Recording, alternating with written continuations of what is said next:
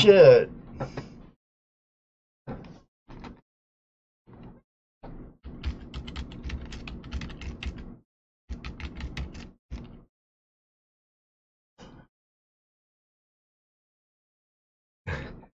Hey, YouTubers and friends, sorry about that. I had an Ed moment. Welcome to another Tuesday night Hangout Live with my favorite co-hosts, Toledo Jazz, Dano, and Rose. Angela's not here. Quit that, Dano. And we have a special guest tonight, metal detectorist. Stef Diggs. And I'm not going to mess up her last name right now, but don't go away. I know you just told me, but I'd mess it up anyway. Tangway. Whatever. We'll be right back. Hey, YouTubers and friends. Thanks for joining us for another episode of Tuesday Night Hangout Live with Toledo Jess, Dano, the Treasure Vixens, and I. Oh, am I sure it's not a Monday? Oh my God. It's your worst nightmare. It's a Tuesday night.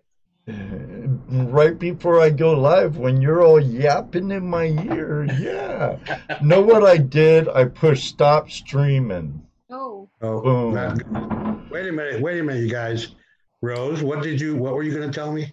I managed to remember to plug the show. Good girl. I threw a shout out to Dano, but we ended up recording for so long that we're probably going to make 2 videos out of it. So one of the videos, we'll definitely have it in there and the other won't. But Dano, we found something and I think you might really particularly like.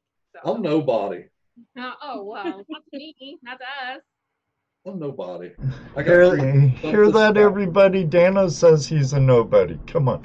Show Dano some love. Show Dano some love.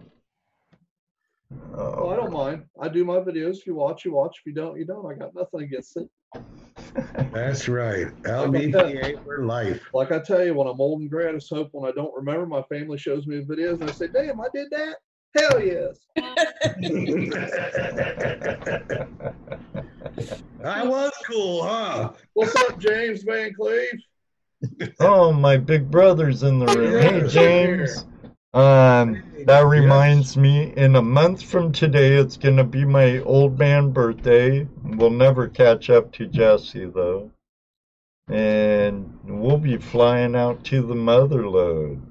Ooh, yeah, that's a month, isn't it? Yeah, a month away. We'll be on a jet airplane heading towards the West Coast, find some of that Cali gold. Hopefully Two Toes and Bennett won't find it all. I know, the way that Two Tones finds gold, man. That part is he goes where you went. And we're having a Jersey History Hunters raid. Audra Rage, awesome dudes. Thank you, Nancy, Ambient Girl. Ambient Girl. Well, let's say hi to our friends here. First and foremost, the world's greatest moderator, Mr. Lodek. What's up, Jared? And there's James Van Cleef. What's up? Chrissy, how are you? Chrissy. Madison, Maine. Mark. Thomas. There's Bill, Ohio Relic Hunter. Hey, Bill. Luke is in here somewhere. Did anybody say hi to Luke? Luke Duke, he was the first to comment. And Jason Keith's in the house. Yep, saw Jason. PD Sandigger. PD Sandigger. Howdy. Nickel and Dimes Coin Hunter, good to see you. Yeah. Sheila Cummings, thanks Michael for joining Anderson. us. And Ron Shaw from Shaw's Prospecting. What's up, Ron? Mitchell Anderson. Sorry, I always F that up. Always. Jonathan Friend, how are you tonight? Jeff Otworth. Yeah, Man, Jeff was here pretty early. Oh, Mark Miller, your package is on its way. It'll be there by Thursday, I believe it said. And Terry Curry, welcome. Hello. Hello. Hello. Hello. James says it's hot out there in California right now. Morning. Jeff Otworth. I had an Ed moment today. Mower caught on fire. Terry Curry, how are you tonight? Our friend from Tasmania, Terrell Marshall's in the house. Oh, hello. Our Dwight Wooten, how you doing, buddy? Oh, there's Pinger. Pinger just showed up. Hey, Pinger Prospecting. Pinger, what's up, Pinger? See. Fire, that's right. Reminds me of a time I caught a Carmen Ghia Volkswagen on fire. Well, really, the fuel line busted and got on the motor. I just glad I got it out in time. Oh my goodness. How you guys been doing this week since last time we talked? It's cooler than last week, so I'm a lot happier when I'm out on that stone.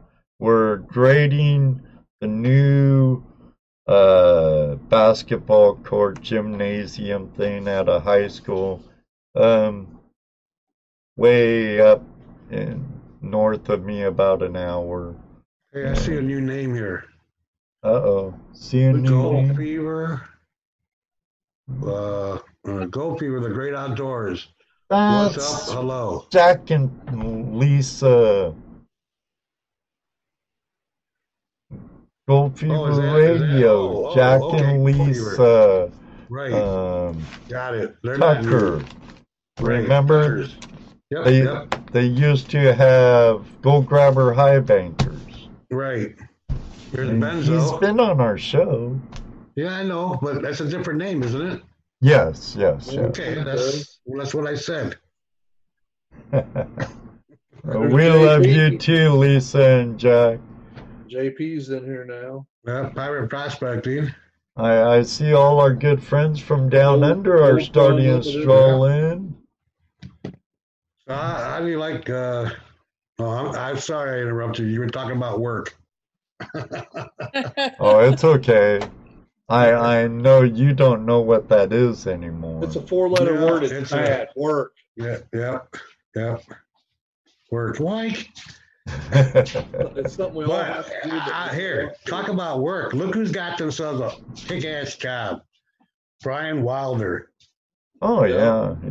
Working with Vern Atkins. Right. On the Ranger. Now, he won't tell us if he's going to be on Bering Sea Gold. We got to wait. What a jerk. Well, at this point, he hasn't been fired. Well, that's good. Brian's a dredging machine, and he deals with the cold water of Maine. He dredges up in Maine all the time. Oh, hell yeah, he's going to be... He's a New England boy, too, Stef. Yeah. But he's a masshole. He ain't from Connecticut. He's a masshole. I can say that. My baby was born in Mass. One of my babies. I was married to a masshole once. I think he's going to do really well out there. Oh, I know Brian will. But I sent him Martha's information from Blast Films from the UK. Hopefully, I sent a few people that information, and hopefully something pays off for some of them. Since I am unable to go nomadic, even though I'd love to, and just look for gold and treasures. Well, he just put out a video today, I think. He took a tour of the Ranger 2. That was out yesterday. Was that yesterday? Well, yesterday, today. My days blend from one day to the next. His newest digging on the beach here. Yeah, that one. I told him, call in. Hey, Tinks, our friend from Ireland, how you doing? Yeah, I told him to call in. David Villa. We'll be out there next week or next month. The 18th. Next month. On my birthday, in the morning. Just to get out there, aren't you? Oh, yeah. I'll see my brother I haven't seen in like decades. Jim, you're going to still meet us at the airport, right? Follow us over to Todd's. I have the green light from Top Dat. Well, we're still kind of screwing out. I need to get a glass of water, which I still don't have. Oh, sure. Be right back. You guys keep talking. We were going to. I know. I don't need to tell you to do that. No. Benzo Bonanza. Hey, pirate prospecting. JP's in the house too. Right on, right on. So sorry, Liz. So we've got Gold Rush Days coming up too here. That's right. Labor Day weekend. Labor Day weekend here in Ohio. So you're all invited. Oh yeah, we got a total of 4 metal detector hunts. Oh really? Right. I think it's 3 or 4. Oh yeah. Two day ones. So if any of you beepers want beepers. Metal sweeteners, yeah. Any of your metal detectorists want to join us, feel free. But at the Flash Camp, we're gonna have Keen Prospector and us. We'll have Jason Keats prospecting with us. So. Yeah, Oh, one day she might, Tanks, when she comes on as a guest. Hey, so, Jeff. Yep, that'll be September 5th and 6th at the Swank, Buckeye chapter of the GPAA. So if you can make it there, man, it's a lot of fun. Learn how to pan for gold, do some metal detecting, meet a lot of cool people. Yeah, swingers with a stick. That's it. And Chrissy sounds good. I don't know. What was that? I said I'm nodding like I know what's going on, like I've been here the whole time. Well, that's okay. That's okay. Rush Days here in Ohio, which is September 5th and 6th, where they have a kind of like a swap meet where you dig for gold. There's gold in our creek. It's a Buckeye chapter of the GPAA. It's their lease, and one of their leases in Ohio. Every year they do Gold Rush Days, but in that Gold Rush Days they have like a common dig where everybody digs and splits the booty. Speed panning competition. Right. Metal detecting hunts, night hunts. All kinds of stuff. Cool people. And then that's not great right now. It's been too hot. Yeah. Well, that's why, with our lifestyle, we're in the water a lot of times, Yeah. Shoulder deep in water, or Dano sits on his butt and just sucks up gravels like he's sweeping up his grandma's floor. All right. But yeah, it's like the 22nd year or 21st year of Gold Rush Days too. Right. But it's a great time. Almost as fun as Flash Bash, Rose. Almost, yeah. I can only imagine that the community is just as cool. I wish I could meet it, but I traded that event, you guys, for something pretty special. My fiance and I have decided to get married at the beginning of October, so we're rushing a wedding. I'm going to have to skip out on making the event. Oh, bummer. Well, I mean, bummer you're going to miss out on Gold Rush, but congratulations on you guys getting married. Congratulations, Rose. There's always next year. That's right. Fair trade this year. I'll be there next year, guys. So next year you'll have Flash Bash 2021 and Gold Rush. Yeah, for sure. Sounds good. Everybody's saying congratulations. Thanks, guys. Super stoked. Excellent. Excellent. Any new news? Except New news. we have. Well, gold's up at over 2,000 again. Well, that's over good 2,000. for prospectors, bad for the U.S. dollar. Yeah, well, you know, I don't know how much longer the dollar's going to last. Yeah, right. I don't Well, think we can go into a let me digital rephrase and that. cashless society overnight. No. Let me rephrase that. Our dollar has value because of oil, right? Because we've been dependent on oil for Well, so it's long. the From other petrocurrency, countries, yeah. not our oil, from other countries. We'd be dependent on the rest of the world for oil, and our money is tied to oil. So now that we're becoming energy sufficient, or we have our own energy, we're able to produce enough oil and gas that we're actually selling energy. So that means we're not oil dependent anymore on the Mideast countries, which is good. Which means we don't need to be over there fighting oil wars anymore. But at the same time, what's going to happen with our money? I think we're going to go to precious metals. Our dollar is probably going to be backed by gold again. It should Well, there's been It talks should be. about that again. be. It should Yeah, be. that's to do with the Federal Reserve.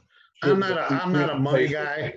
Jaron probably knows a whole lot more about this than. Well, yeah, Jaron's a commodity and monies Right. guy. You know, I'm sure crypto Jaron to knows a you whole lot more know. about it than I do, but I see us getting out of the oil wars, and yeah, probably opium wars too. I don't know, man. Oh yeah, speaking of that, Jaron, my crypto's doing very well at the moment. Right, I think crypto's doing really well right now. What's crypto up to?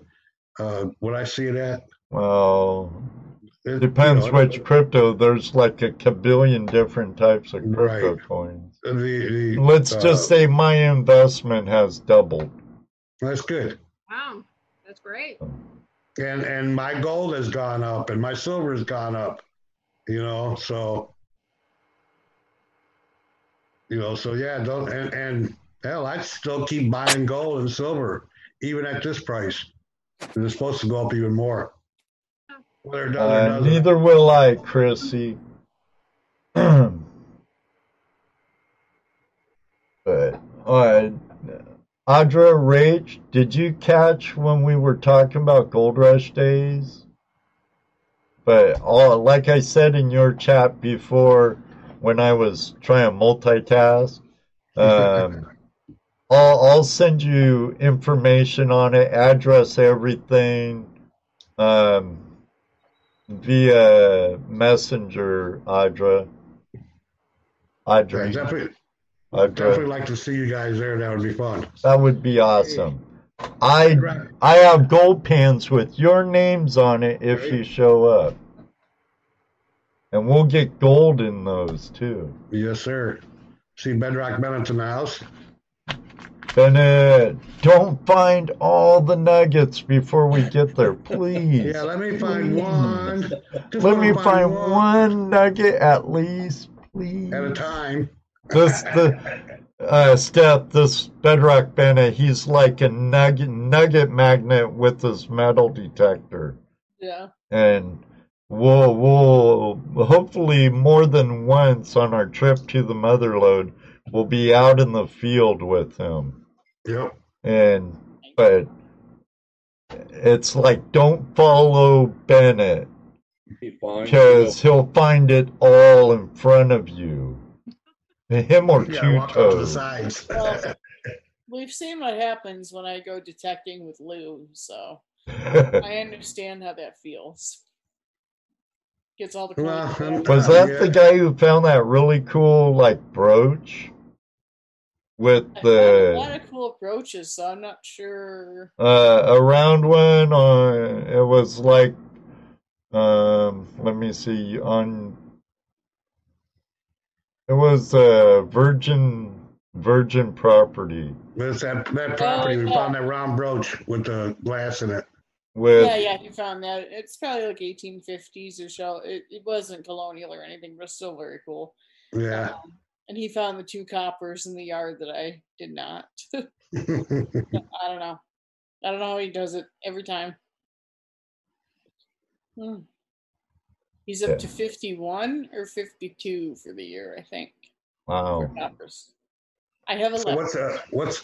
is there a, everybody's got their own specialties. Some people like to look for coins. Some people like to look for relics. Yeah. What's your, I don't want to say specialty, but what's your preference? I've said it before and I'll say it again. I really, in the moment, I prefer digging coins because there's nothing like that dopamine kick of knowing that you have a coin under your coil and then it ends up being a 200 to 300-year-old coin. That's awesome.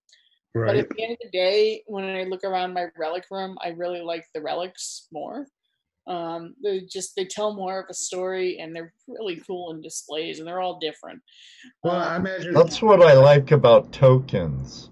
And right, I I imagine don't find any of those. Yeah, tokens. yeah, I imagine finding a coin is a real quick high. Yeah, You it's know, quick. That's but fleet. then right afterwards you're down again. So it's time to look for the next one. Exactly. Yeah. So Kind of like crack, isn't I it? like cracking. I was gonna say the same thing. So like You were thinking the same today, thing. I went out and I As dug. opposed to like a piece of a relic where you Yeah, find it and you go, well, I think I know what that is, but I need to research it. I need to find out. Now you've got a longer period of like joy, yeah. because Well, you're yeah. researching, you're doing, you're finding stuff. So we're just all a bunch of drug addicts. We're not, we're all vaping here. 3 of Yeah, us. right. But it's what I'm saying. It's so I Yeah. imagine relics probably give a better feeling. Let's say. They do. I mean, like today, I went out and I found half of a powder flask, and I was out. I was digging that hole for about 30 minutes, trying to find every tiny little piece that I could, and then circling the hole about 20 feet out to try to find the other half. And no luck with that, but I did find one complete half, I think.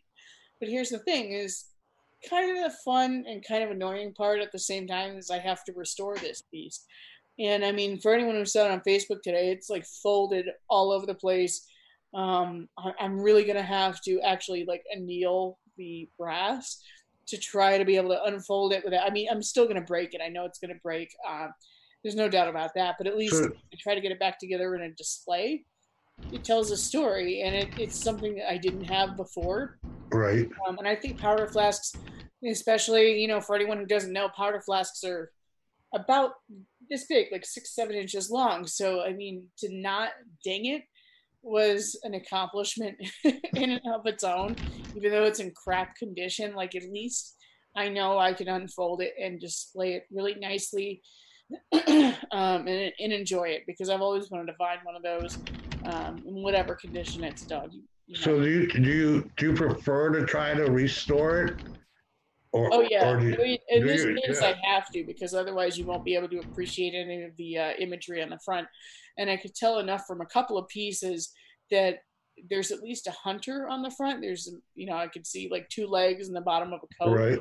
And I matched those pieces up. So it's clearly it's not military. I mean, I would have seen an eagle or feathers or something. So, which would have been really amazing, but it's not. Is what it is. I mean, a lot of people back then, like every man probably had a powder flask if he was of a certain, Right. Pretty common thing. socioeconomic level. He would have had a musket. He would have had a powder flask. And in fact, I found gunpowder in the hole with it, which was really cool. Yeah. So do you try to restore everything, or just something that you find more interesting? Like I found, we were talking earlier about the the fairgrounds that I'm going to, right? Yeah. I found an old tobacco tin. I'm thinking either Bugler or some, some. It looked pretty old. I'm going to say Prince probably Albert. 50s or 60s, but it's all crumpled up, right? It's all smashed up. And do I really want to try to restore that, or do I just want to like clean it a little bit and leave it alone? Yeah, Yeah, I mean, it's a fine line too between cleaning and restoration, because with this piece that I have now, um, it's still a fine line. I don't even know if I'd call it a restoration. I would call it more like trying to put it back together to at least get a picture of it to appreciate it. There are right. some things I've restored, like coins down to electrolysis or using the Andres pencils or whatever, and getting that dirt crust off of there so they can totally be fully appreciated again. Um, just a So bit I around. can see, yeah, I can see that getting the dirt off, getting any of the Yeah, loose. at the very least doing that. I mean, like, I'm Right, not right, gonna rub a coin shiny or something like that, but I mean, right. looking No, around no. the room, like one of my Native American kettle points, like 1600s, I did take and it took a lot for me to decide to do this, but I took the Andres brush tool to it to get the remaining dirt off, and it's really cool because it's got like a green stripe just across the front of it, and the other side is like blue. It's a really cool patina that it has, but I had to get the dirt off, and it's tough to go ahead and say, yeah, I'm going to clean a 400-year-old relic out of the ground. And I've had some successes and definitely some failures. I mean, if I dig a dandy button, 9 times out of 10, I will. If the patina is just kind of starting to actually flake when I rinse it off, I will take a brass brush and scrub the hell out of it. Just get it down to bare metal. Down to the bare metal, yeah, and it ends up looking fantastic. And usually with a brass brush too, even if there is some plating on it, you're not gonna totally rip it off. Don't just take my word for that. Try it on something that you don't care about before taking my word for that. Right.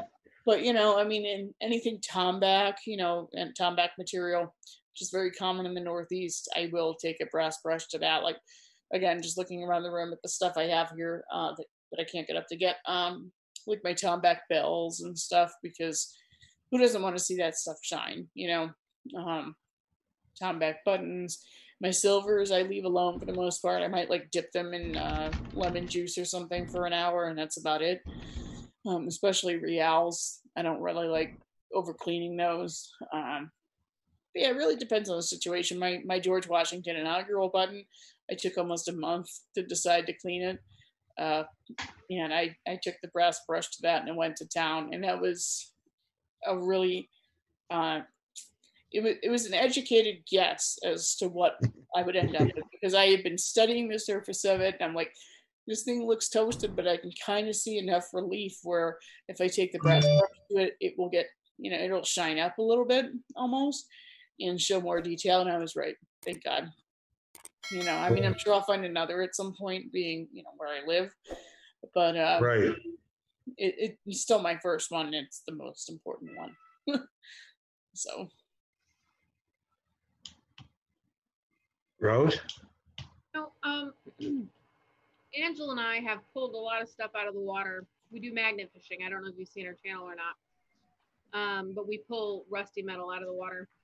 And there are some items that we have found that we want to restore them. We do, but neither of us know what the heck we're doing, and we're so nervous about it. So I can understand really taking the time you need to figure out what exactly you're going to do to try to restore it, out of fear that you could damage this treasure you found for yourself. Yeah, I mean, I damaged a 300-year-old coin like a month ago. Oh. Yeah, there always seems to be this controversy about whether you should clean a coin or not. Oh yeah, I had someone in my one of my groups that I admin and or I moderate is the Restoring Your Finds group on Facebook, which has about 12,000 members. So you guys have probably seen it. But in any case, somebody the other day was calling someone a fool for asking how to clean coins. So I very quickly removed his comment and left him a message that that's unacceptable. If somebody comes to that group asking for help, leave your commentary aside in regards to how you personally feel, because that's not how everybody feels. Everyone's entitled to an opinion, and like somebody just said, it's your coin, it's your relic, you do with it what you want. You have the right to do that. I have a couple of my friends who vehemently disagree on this topic and tell me, well, it's not really yours though, it belongs to history, blah blah blah. You know what though, if you can't see the damn thing, I think you should do something about it. I think you should try to restore it. I really like how you said, it's up to whoever has it. And I totally agree with you. I think you should restore it. But you know what? If it's yours and you don't want to, then don't do it. But you don't need to be judged. Yeah, you don't have to. I mean, that's great. If you can actually deal with staring at a dirt covered coin in a flip for like 20 years, more power to you. I can't. I'm way too old. I just can't. No. I'm looking at, like, I have half of the coffee table right now that's in front of me. I'm in our living room right now, kind of our den. It's a small room. I take up about a quarter of the coffee table with like my latest and greatest for the most part, and everything there is restored or cleaned in one way or another. I like doing it. That's why the powder flask, it's like, you know what? I am really glad, and I feel like it was my job to dig it. I'm glad that I dug that, because not everyone would have even given it a second thought. It looked like a piece of total junk. And then I looked at it closer, and I thought it was like a Shaco hat plate or something. And then I realized the shape of it, and I said, oh, I got a powder flask. That's awesome. But a lot of people would just put it away and say, you know what? That's way too much for me. I can't restore it. Even a friend of mine, Roland Frodig, who, if you guys follow any kind of restoration stuff, he does incredible restorations. He wouldn't even touch it. He said, oh, that's really cool, but I'm not going to touch it. And I said, you know what though? I am, because I want to see it. I want to be able to see the whole scenery on the front. There's always some kind of cool scene going on the front of a powder flask for the most part. And I'm going to do what I can to save it, I suppose worst comes to worst, you've taught yourself how to move forward with the next project. You've taught yourself how to do something better. So even if it doesn't turn out like you wanted, I'm sure you will learn a lot from trying. Yeah, you do. And I mean, that's the thing, is that you have to be open to potentially ruining some stuff, which is terrible. I mean, for my top example that I will always think of is, first old coin, at least I know out here it's not that old, but my 1890 Indian head cent was the first old coin I'd ever dug.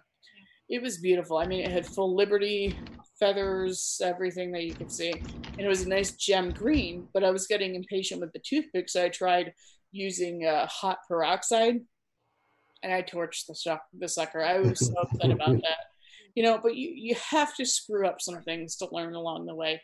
And I think as long as you're not doing it on stuff that's, say it's like old military or George Washington inaugurals or something like that, no harm, no foul.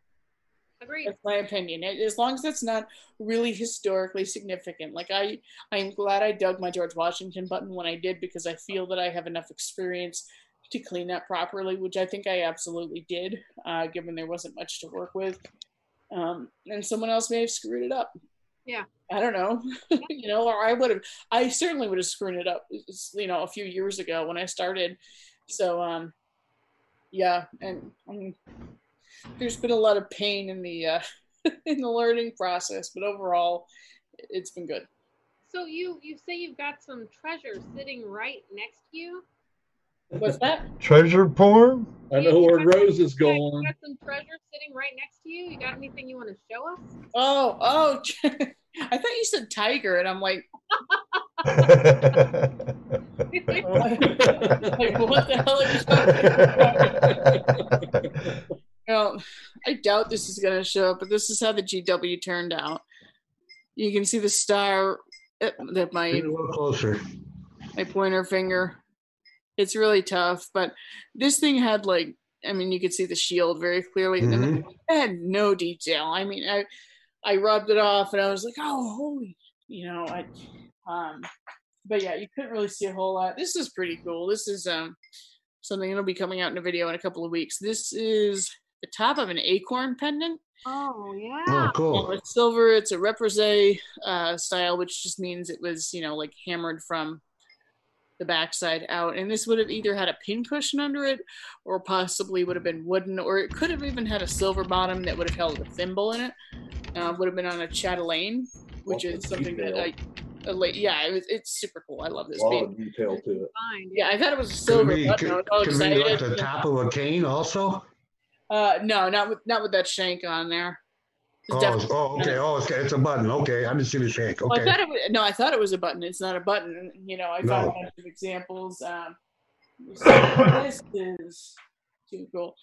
This was in a video probably a few months ago.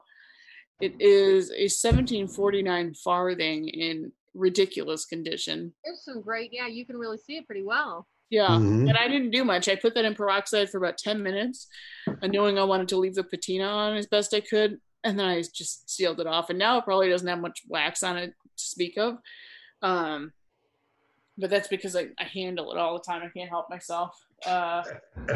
You play with your finds. You just don't put them in a shelf. I can't just put them in a shelf. This is a good example of like what lemon juice will do, though. That I could see the gold coming through. Awesome. Dug it. It's just a button, but it's like awesome. Yeah. So it's a 1830s ish, like a Regency era button. I don't think you can say just a button here. I think that's treasure to everybody. Yeah, I mean, not to everybody. It depends who you are, especially if you dig a lot of them. This is actually this is a good example of why you should at least try to clean up your finds if you don't know what they are specifically. This looks like nothing. It looks like a bullseye. Yeah. And it's clearly, it's a lid to something. Well, sure as anything, I posted it on Facebook. Just, I had found it maybe an inch or two deep away from about a 1720s to 50s cellar hole in the woods. And I posted a photo of it after I found it an inch or two in the ground. I thought it was a snuff tin, so I was like, oh, Christ, I'm not going to film that. That's crap. It wasn't crap. It's actually the lid to a pocket sundial from the late 1700s, which is incredibly rare. Like, you don't find that stuff. That's amazing to me. I love that. It was my friend Robert Bourne. A lot of people know who he is. He goes by Harrison Pearl on Facebook. He identified it immediately. And I can see my dog needs to go out, so I will be right back. Okay. Okay. But keep talking about restorations and let me know what kind of questions you have when I come back. All right, anybody else got any questions about that so we can ask her? Restorations? I know there's always there's a couple of questions in the Zoom chat, Jesse. And when she gets back, we have to tell her from the Jersey History Hunters, tell Stef she should write a book on cleaning coins and relics. And then Chrissy, one of our best questions askers, has a question there too. Yep, I see it. What about you guys? Do you guys maybe have a good night, Destination Russ. Thanks for joining us, man. Here, I'm gonna put on a gallery view since. Certainly. Do you have any plans to restore anything you found yet, Jess, with the metal detecting you've been doing, or nothing yet that you found that you want to, or? Well, I was a little curious about that tobacco tin. Yeah. I do want to see what kind it is, but I'm not going to restore it. It's really crumpled up. But if I can get some kind of color or picture off of it, give me an idea what it is, probably all I'll do with it. Or I'll just throw it in a box of other trash I got. Sure, yeah. Angela and I have a full cast iron mailbox that we've thought about cleaning up. Because it's still a usable mailbox, but it's gonna. Oh yeah. We thought about giving that a shot. So.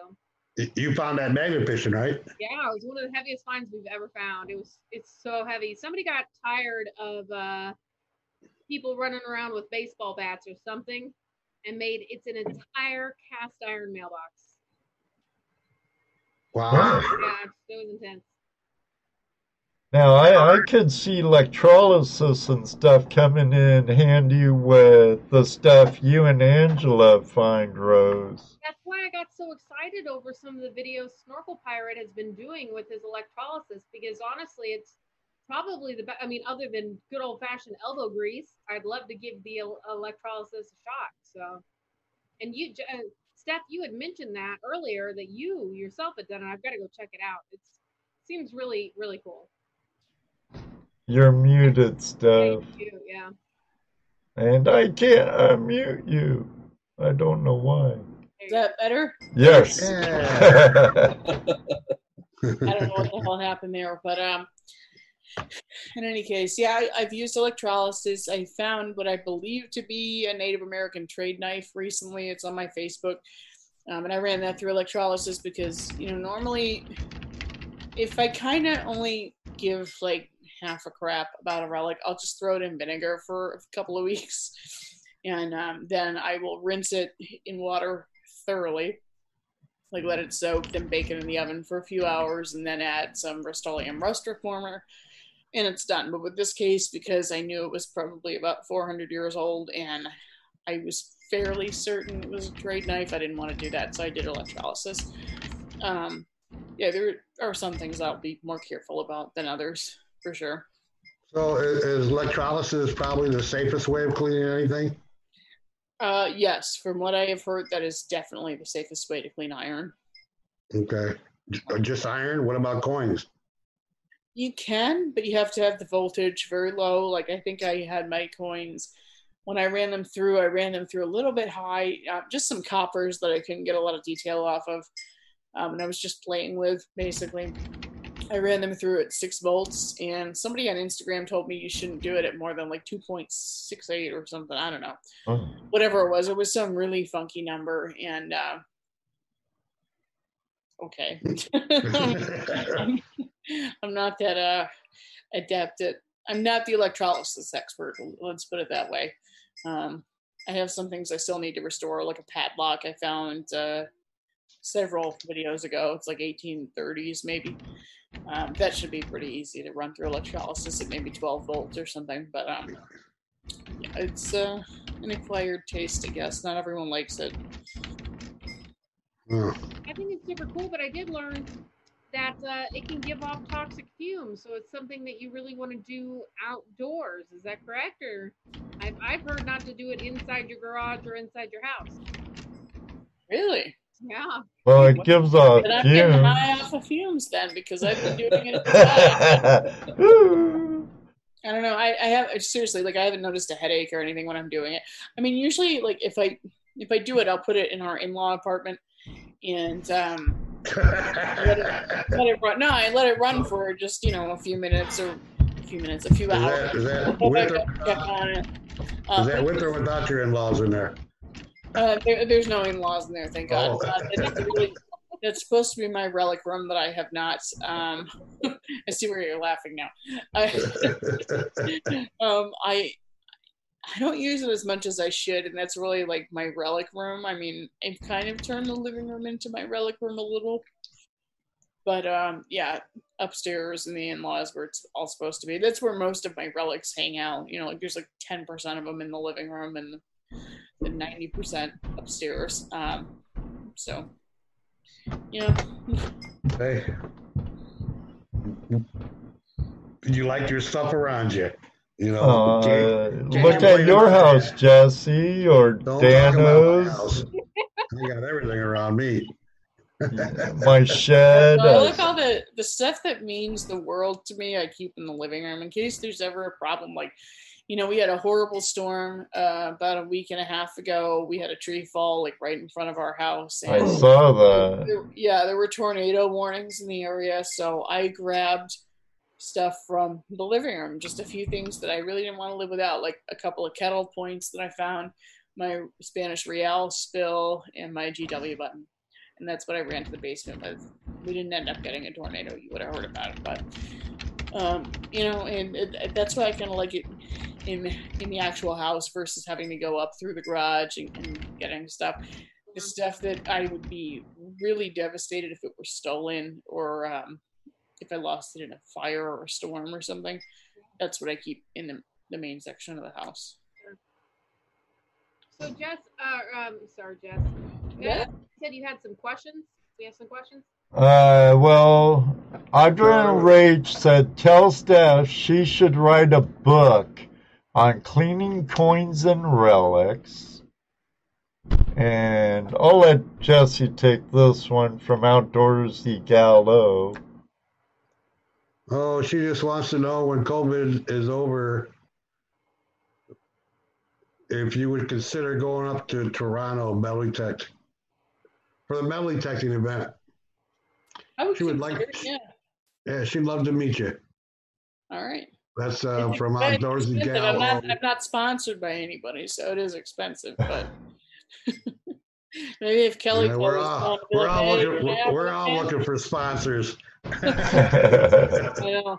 You hear Well, that, Kelly it's nice I Co? finally got like a job actually, selling. Yeah, so stuff. you're speaking of which, you're a dealer for Calico. Is that what it is? I'm an affiliate, yes. So I You're can an affiliate? sell Kelly Co products and get your deal on pretty much anything in the store. Tell us about that. Yeah, I just started talking to Mark a couple of months ago. He's our affiliate manager. Matt Tomaney, who everybody knows. Yeah. He got me hooked up with them. Matt and Maddie. Yeah. I was casually, I was talking to Matt Senior, but yeah, Matt and Maddie. I was just kind of casually talking about how, I've always wanted a job in the detecting industry because who the hell doesn't? And he said, well, you know what? Let me talk to Kelly Co. And that's not, probably shouldn't have said that out loud because he said he would not just do that for most people, but we've become very close over the last few years. And so I was asked by Mark when he heard from Matt, he said, oh, have her reach out to me directly, and the rest is history. And I've been selling for them for a couple of months, and I've been really happy with that because I love the conversations I have. I mean, it always opens up itself up to phone calls and really getting to know the detectorists and their level of experience, their hunting grounds, what they hope to gain from the hobby. And that way I can properly give advice on maybe what detector might work best for them. Whereas I think a lot of people, and I could be totally wrong about this, especially if any of you are dealers, I could be completely wrong. But I feel like a lot of people just kind of say, oh, well, here's my special little code. Here you go use it. I don't really like that so much. I like actually having the conversations with people to know that they're going to be happy with what they get, and to remind them that, I'm always here for questions. I'm always here for help afterwards. And it's a good thing I've swung 3 brands, Nokta Macro, Garrett, and Mind Lab, so I can kind of run the gamut of what people might need.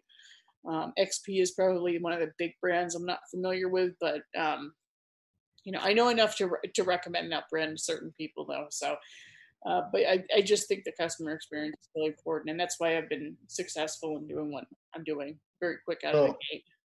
So Calico, they sell different brands, then, right? Oh, they sell everything. Yeah, pretty much. They sell everything. Yeah. So it's a more.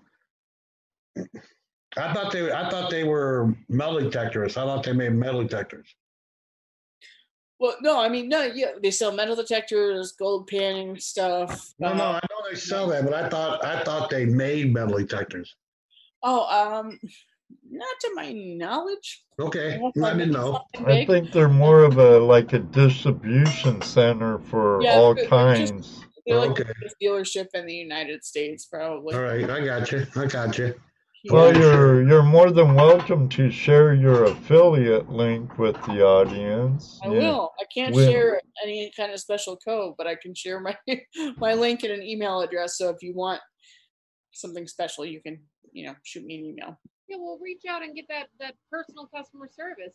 Saying reach out, talk to right. you, and honestly, I think everybody should take advantage of the fact that you're willing to talk to them about what they need and what they want. Being the newbie of a lot of this with everybody, I would love the personal touch and the information and be able to ask questions. So I think that's fantastic. Yeah, I think it's the right thing to do too. Don't just right. someone with their own devices to try to figure everything out.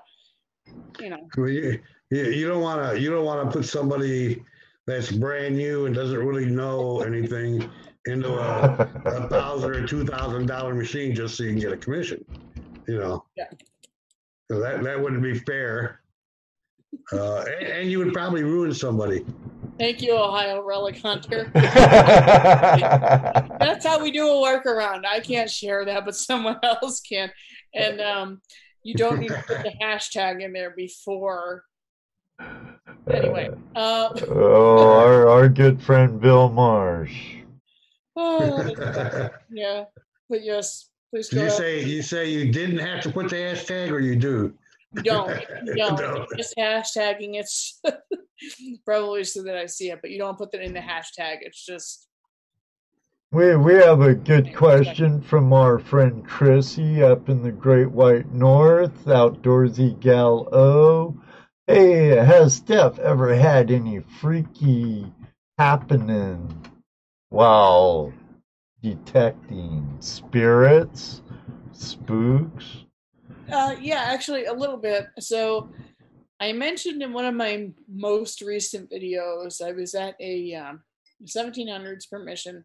A subscriber actually invited me out, and I dug the face to a 1830s or 1840s mourning brooch. So I had an urn on the front with a willow tree hanging over it. And I didn't think much of it, but I had really bad nightmares for a few nights. And I am not one that remembers my dreams very often at all. So that was weird. And then my partner said, "Hey, maybe it's that brooch you brought home." And I kind of went, "Oh, Ooh, yeah, the spirit yeah, connected it is." to a So, brooch. so it's kind of like you feel silly, but you kind of have to say, like, "Hey, I'm here to preserve this for you. Your story is going to be remembered as best it can now because I have this for people to see." So the activity largely stopped. But recently, I've actually really been thinking about going back to this mill site that I had been to a couple of years ago. I got the weirdest vibe there I've ever gotten. I mean, not a single, and I realized it once I got home why it was weird. I didn't hear any animals at all, not so much as a squirrel, a bird, nothing. That's And always spooky. it is. When you're in the woods and you don't hear any critters. Yeah, it's like, what the hell is it? Was I near like a black bear or something? I didn't know. Sounds like a Sasquatch. But yeah, but it was really weird, and but I just loved it there. It was just the most beautiful place I've ever detected, probably. And I didn't find much. I found a couple buttons and a musket ball. Somebody was there like the day before I was. But then afterwards I realized, oh crap, this is private property, so I kind of have to figure out who the owner is. I thought it was just my town's land, but when I finally got on X Hunt, which is a great app if you have an iPhone or anything, fantastic app. You can actually look up the ownership as you're hiking through the woods. So I realized it recently because I want to try to get permission to go there rather than just going there. So again, I didn't find much, but I just got the weirdest vibe. It was November, but the critters shouldn't have all been away yet. Well, let me ask you this. It's too early. Actually, Dave Vigo wants to know, could you hear the trees?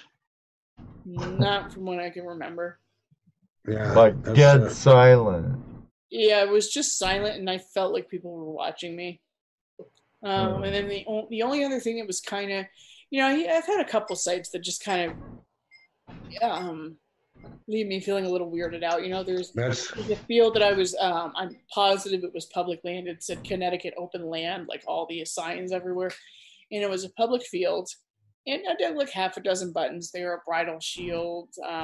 The 1694 William and Mary copper was the first thing I dug out of there. So that's why I went back a couple times. But that was also a place where I felt a vibe, like someone was still there from 17, whatever. But I liked it, though. It's weird. Like, I don't mind being surrounded by spirits if that's what it is. And like Not in the slightest. What's that? Like being watched. Yeah, I mean that place wasn't so much being watched. The field that I not just went to, but the one I was just talking about, that wasn't so much feeling like I was being watched. That was more like they're still here. Mm-hmm. Just their vibe is still here. When I was at this mill site, though, the one I need to get permission to, I felt like I was being watched the entire time. I always felt like someone was to my side or behind me. So that was weird, but it's such a beautiful place to swing. I know there's still got to be stuff there. And no sounds. And no sounds. And that's what was weird, is that it took me until I got home to realize, oh my God, I didn't hear a single sound all day. That's why I was weirded out, Remember, but Dan, yeah. you remember that story I was telling about walking through a place and Joel and I heard a grunt? That's on Turkey Foot Island up here. Right. And same thing. The woods was quiet. I mean, it was dead silence. There should have been able to hear birds, the trees rustling, nothing. So it's weird. Those are spots. Were there any foul odors, or was it colder than normal? Steph? Oh, for me? Oh, no. And there was one other factor I was going to mention too, which I can't think of. It literally just went out of my brain. I was going to mention that about this site. Something else that was really bizarre. It's going to bother me now because I can't think of it. But there was one other time I was really a little bit weirded out, and it could have been noise from a street that was about a mile or so away, but I don't think sound carries quite that far. It was the first time I went out and dug any coppers, and it took me 11 months to find any around here, which is a talent, because I swear to God, they must have seen me coming and floated through the ground into another hole because they didn't want to be dug. Went over to where you were at. Yeah, I don't know. I don't know why it took so long. There are a lot of people with beginner's luck out here who dig coppers in the first week, and they say, "What's so hard?" I don't know. Whatever. Go out and dig a couple kettle points then, buddy. Anyway, but it was weird because the first copper I dug, I heard a woman's voice "hello," sarcastic and pissed off, and I'm just gonna assume that's from someone along the street somewhere. Walking by. And then later on, I got to a site because that was right off the side of a cart path. I kind of just all of a sudden really wanted to duck into the woods, and it was right there. It was weird. And then maybe an hour or so later, I found a 1723 Woods Hibernia at a really, really old site that I still go back to from time to time, even though it's hard to find stuff at this point. It's an early settler's home. There's no well, nothing. So they weren't there for very long.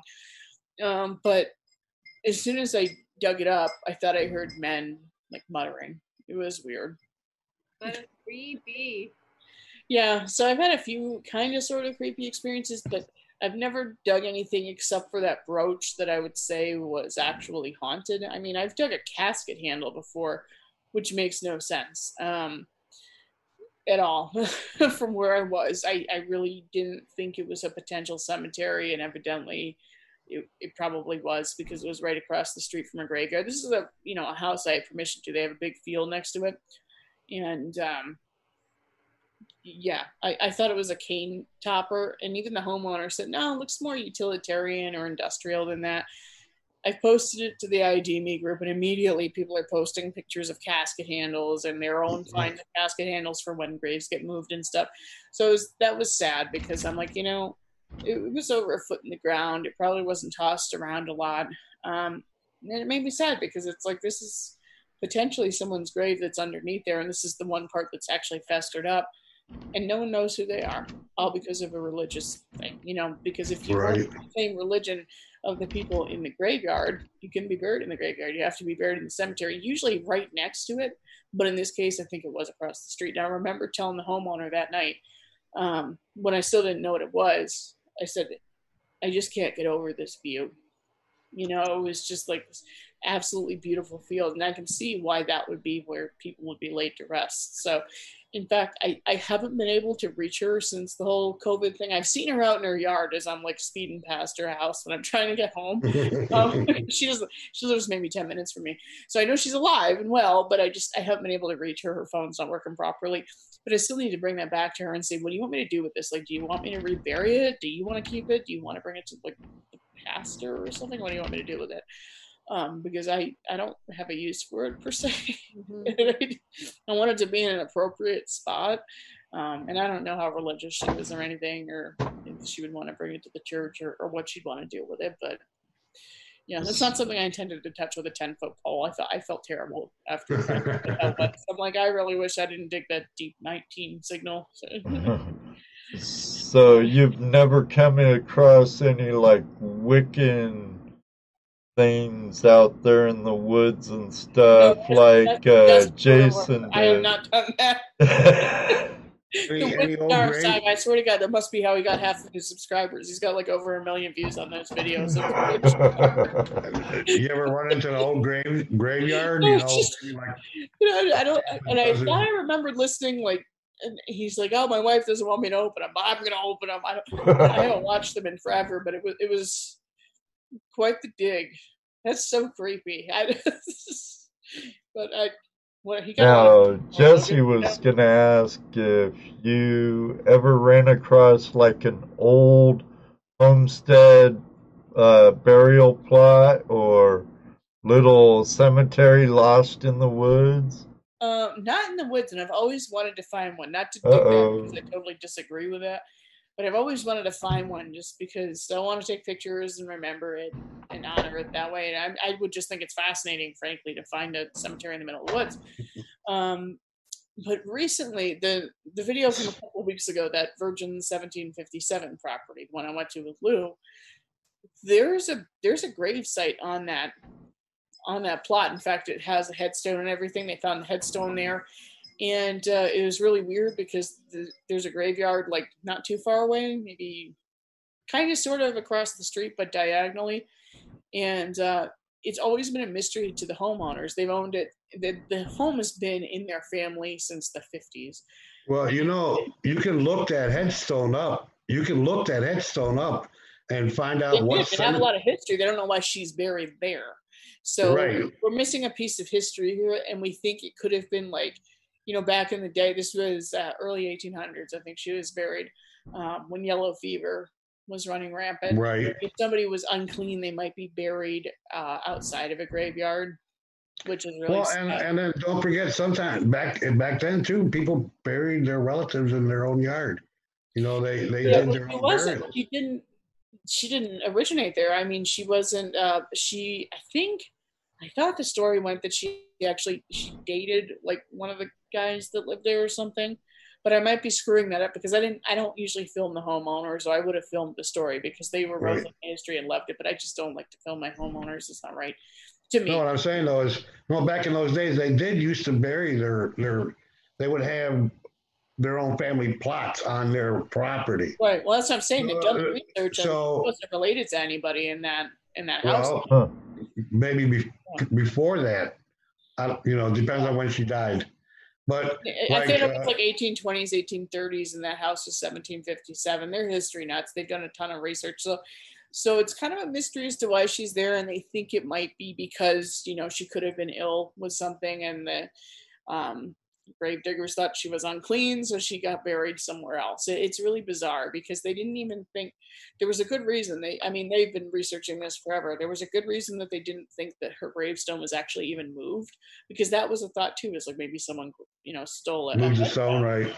And from what they can gather, that's really not the case. And I guess they had somebody out there to check and see if they could find a big signal, like a casket or something. And I don't know how you would determine this, but somebody found casket nails.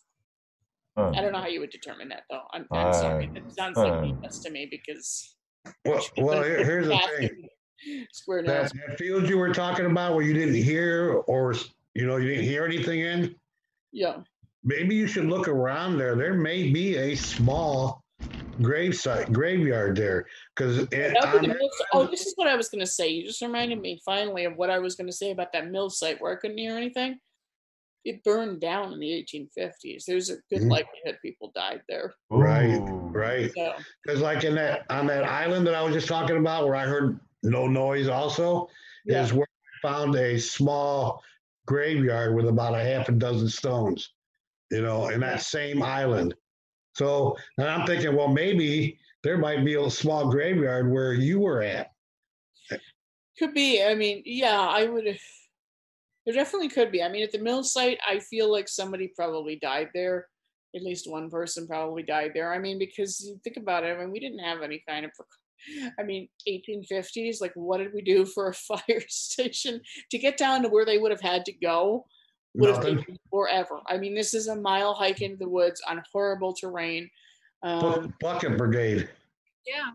Yeah, and I mean, to my knowledge, because I looked at some mapping software that everybody knows about, but if I say anything, someone's going to murder me. So, mapping software, and there were no other cellar holes or anything nearby, so it was just really the mill site, and that's why I think somebody passed there probably. But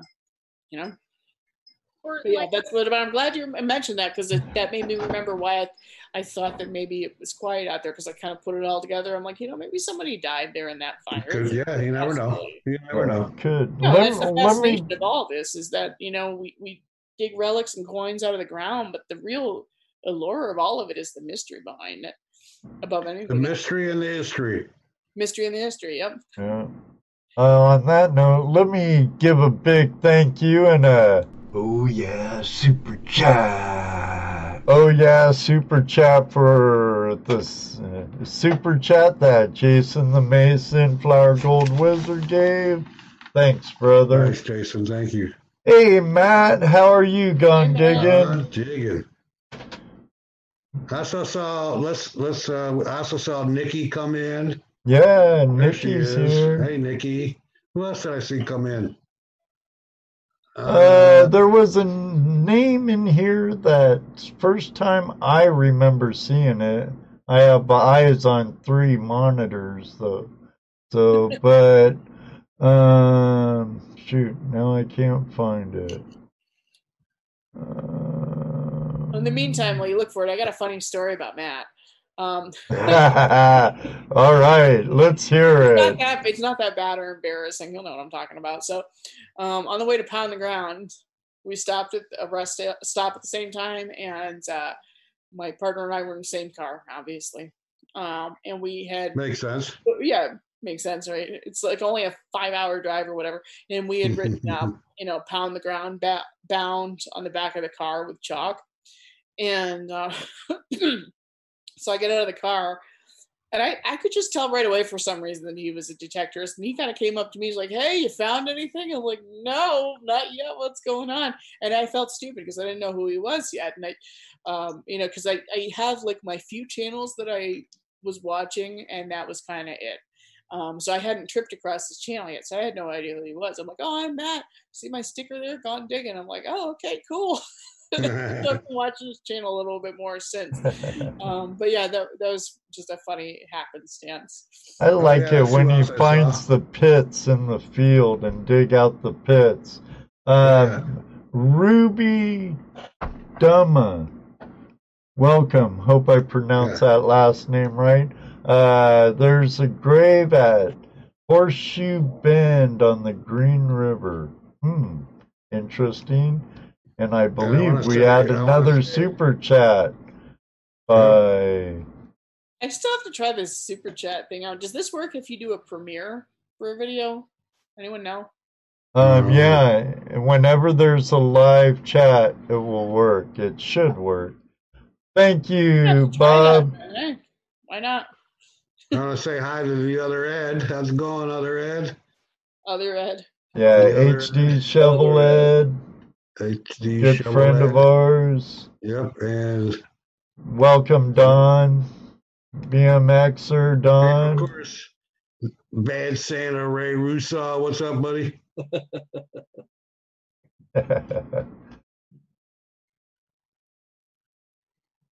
Okay. I think Sure, that's but it. I got quiet all of a sudden, though. Yeah. There's only Oh, 5 people you're talking over Keithy each Six. other. What's up, Keithy? Keithy6 from Alaska, metal detecting in Alaska, says, "Hey, Steph." Hey Keith, what's going on? He's a loyal subscriber who watches just about every video, I think. So thank you, Keith, for that. Man, Another funny story about Keith. I went to his channel and I realized that he had gone crazy viral on one video in particular His that I think Bigfoot I had one. seen before. It was about what was it, Keith? It was you throw hot water in the air when it's Oh, like yeah. -32. oh yeah, his hot water one. I was like, holy crap, I think I've seen this video before, because he's like, hey, check out my channel. And naturally, I checked it out. I'm like, oh, I think I've seen this video before. And he's still getting comments and stuff on that video. It cracks me up. I'm like, I'm so glad I don't live in Alaska. Seventh level of hell, like, screw that. I would not live in Alaska. As funny as that video is, I don't think it's worth it. Wow, 41 41 million million views on that views? video. No Wow. way. 41 million views. 41 Wow. I knew it was Dang. in the tens of millions, but I didn't know how much. And I was like, holy, I need to do Nice. something like that. God, you know what's funny? Here's a funny thing. So, when I posted, when we had a tree fall right in front of our house during the Isaiah storm, I got like 2,000 views on that video in a couple of hours. I'm hard pressed to get a couple thousand views on my friggin' YouTube videos that I put like 8 to 10 hours of effort into in terms of editing, like every week.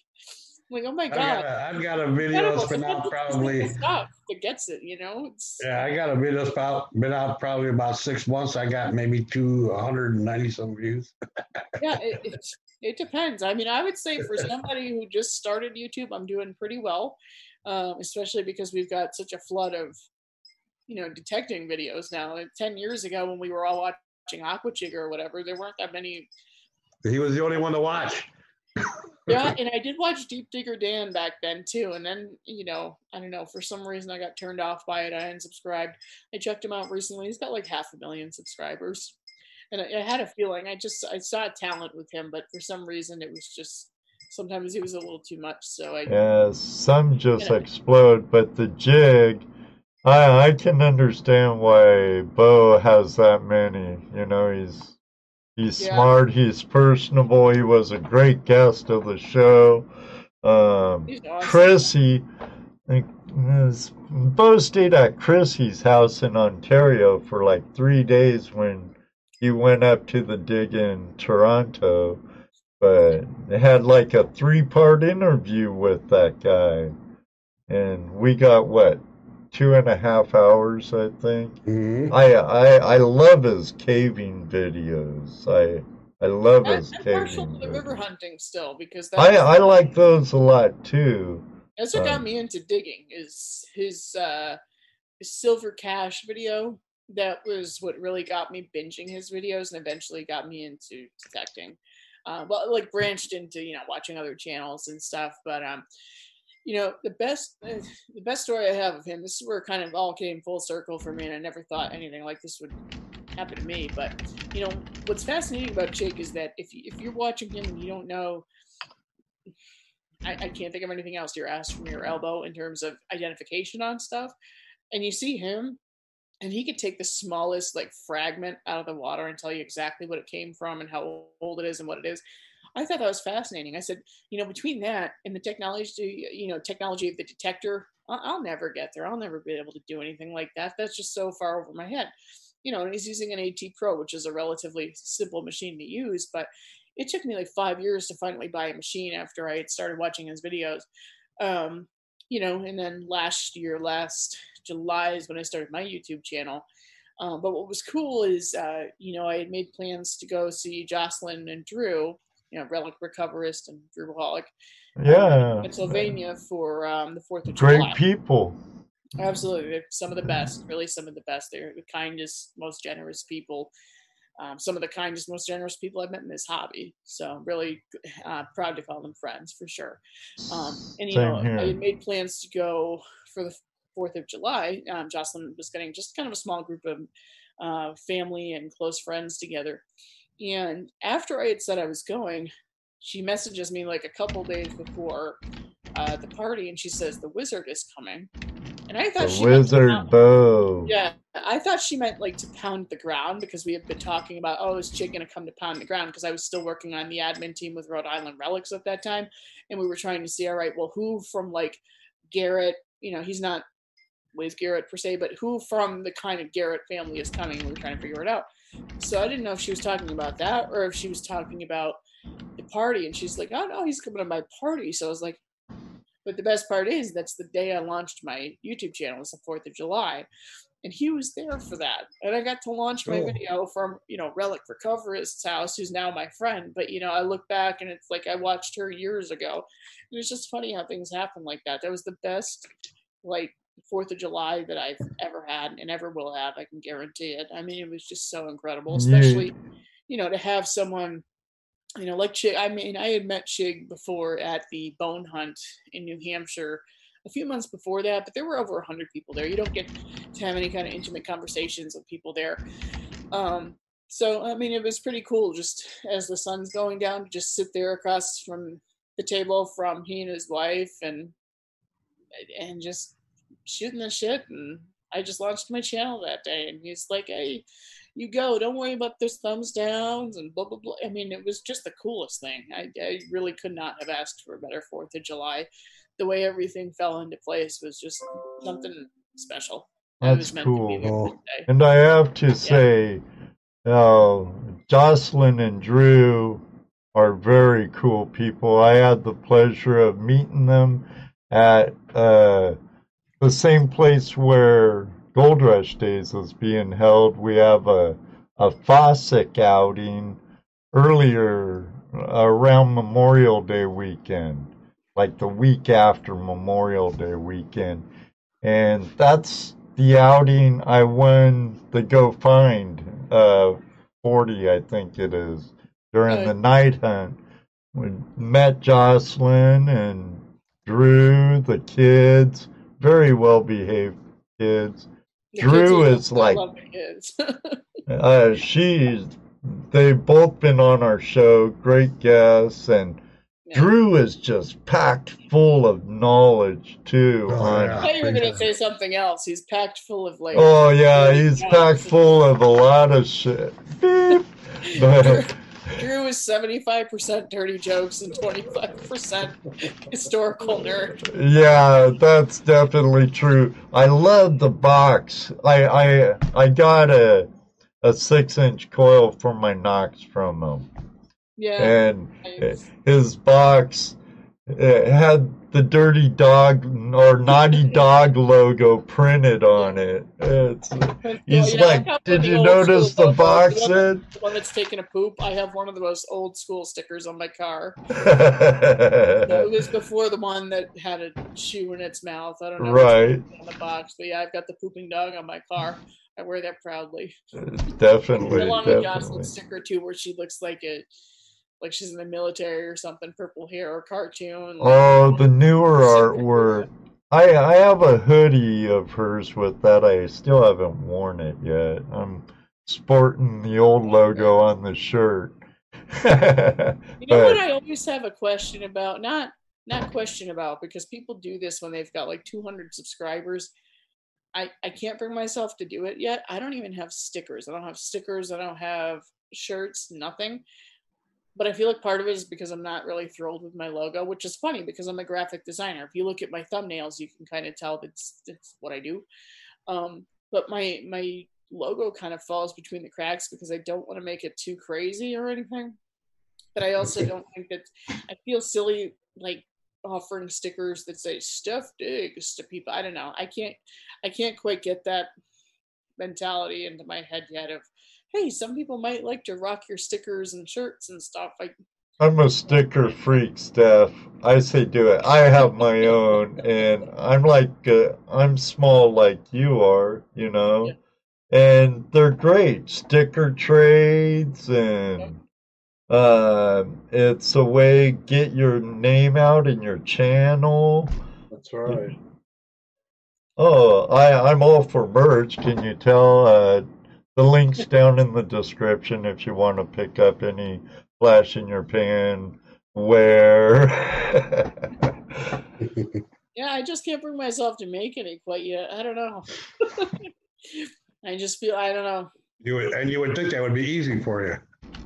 Yeah, it's not even about, the ease. It just feels Well, no I offense think to so. anyone You're else, your I worst say that critic on your Right. artwork. I was just gonna say that. What's up? You're your own worst critic. You both still talked at the same time. Go ahead, Jess. You probably are your own worst critic. I am, absolutely. So nothing There's that still like 5 people that give every video yeah. a thumbs down, though. I have a tiny set of haters, evidently. Well, that's okay. But that means I'm doing something right. It's a screw. Right, yeah, absolutely. You come up with an idea and you go, oh yeah, that sounds good. And you put it on paper and you go, I don't know. Then you come up with another idea and you go, I don't know. You're just So that's the life of being a graphic designer, but it's more about like, hey, I'm making something about me and I'm gonna sell it. Like it's weird. right. I don't know why. Because Well, here, have somebody else do it for you. That way you'll feel bad and you can't tell them, oh, that's terrible. You're gonna go, yeah, I like that. We'll go with that. Because you didn't do it.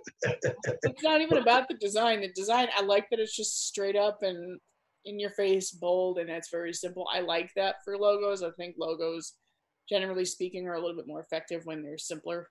But it's just having my name on things. It just seems weird so far.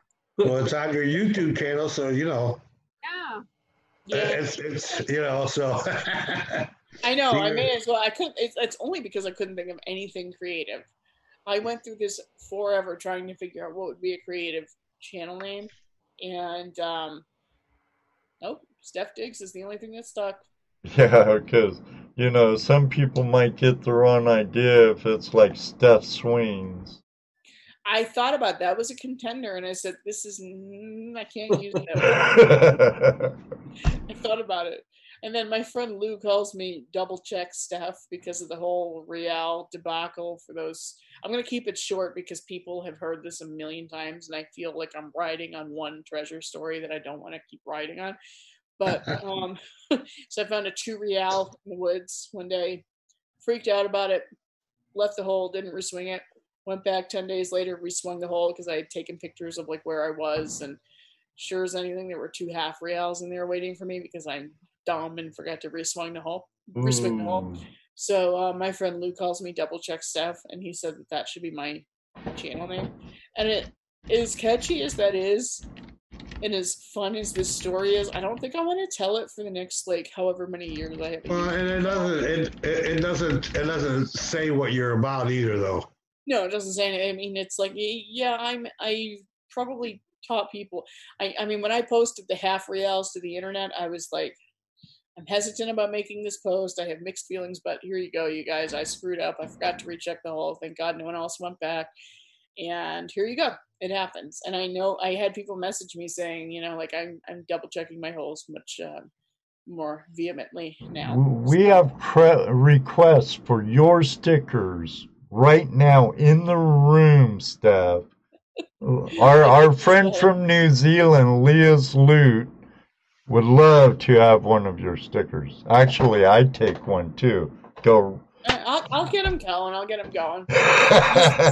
Like I said, it just seems weird. But like I said, if I work on my logo a little bit, you know what I want to do? I really want to incorporate my spikes into my logo somehow because this. Oh, definitely. Unless we have another COVID debacle where I can't get my hair cut, there were a couple of really awkward videos where I just had to go. Have the spikes on the top of the S and on top of the D. Yeah, I thought about that. At least the S, because that's how people see me. Like they'll see me from 100 yards away at a rally. It doesn't matter. I'm not a small woman in girth. That was I'm also very definitely tall, so you'd see me from a mile away. That was definitely the first thing I noticed. Yeah. That's... Oh, look, she's got spiky hair. Now, okay. Someone commented on one of my videos after. I think it was finally after I had gotten my hair cut after COVID restrictions were lifted a little bit when we went into phase 2 in Connecticut. I finally got my hair cut, and someone said, I really used to hate your spikes. I really didn't like your hair, but you're not you without your spikes. And now I like them. I like them.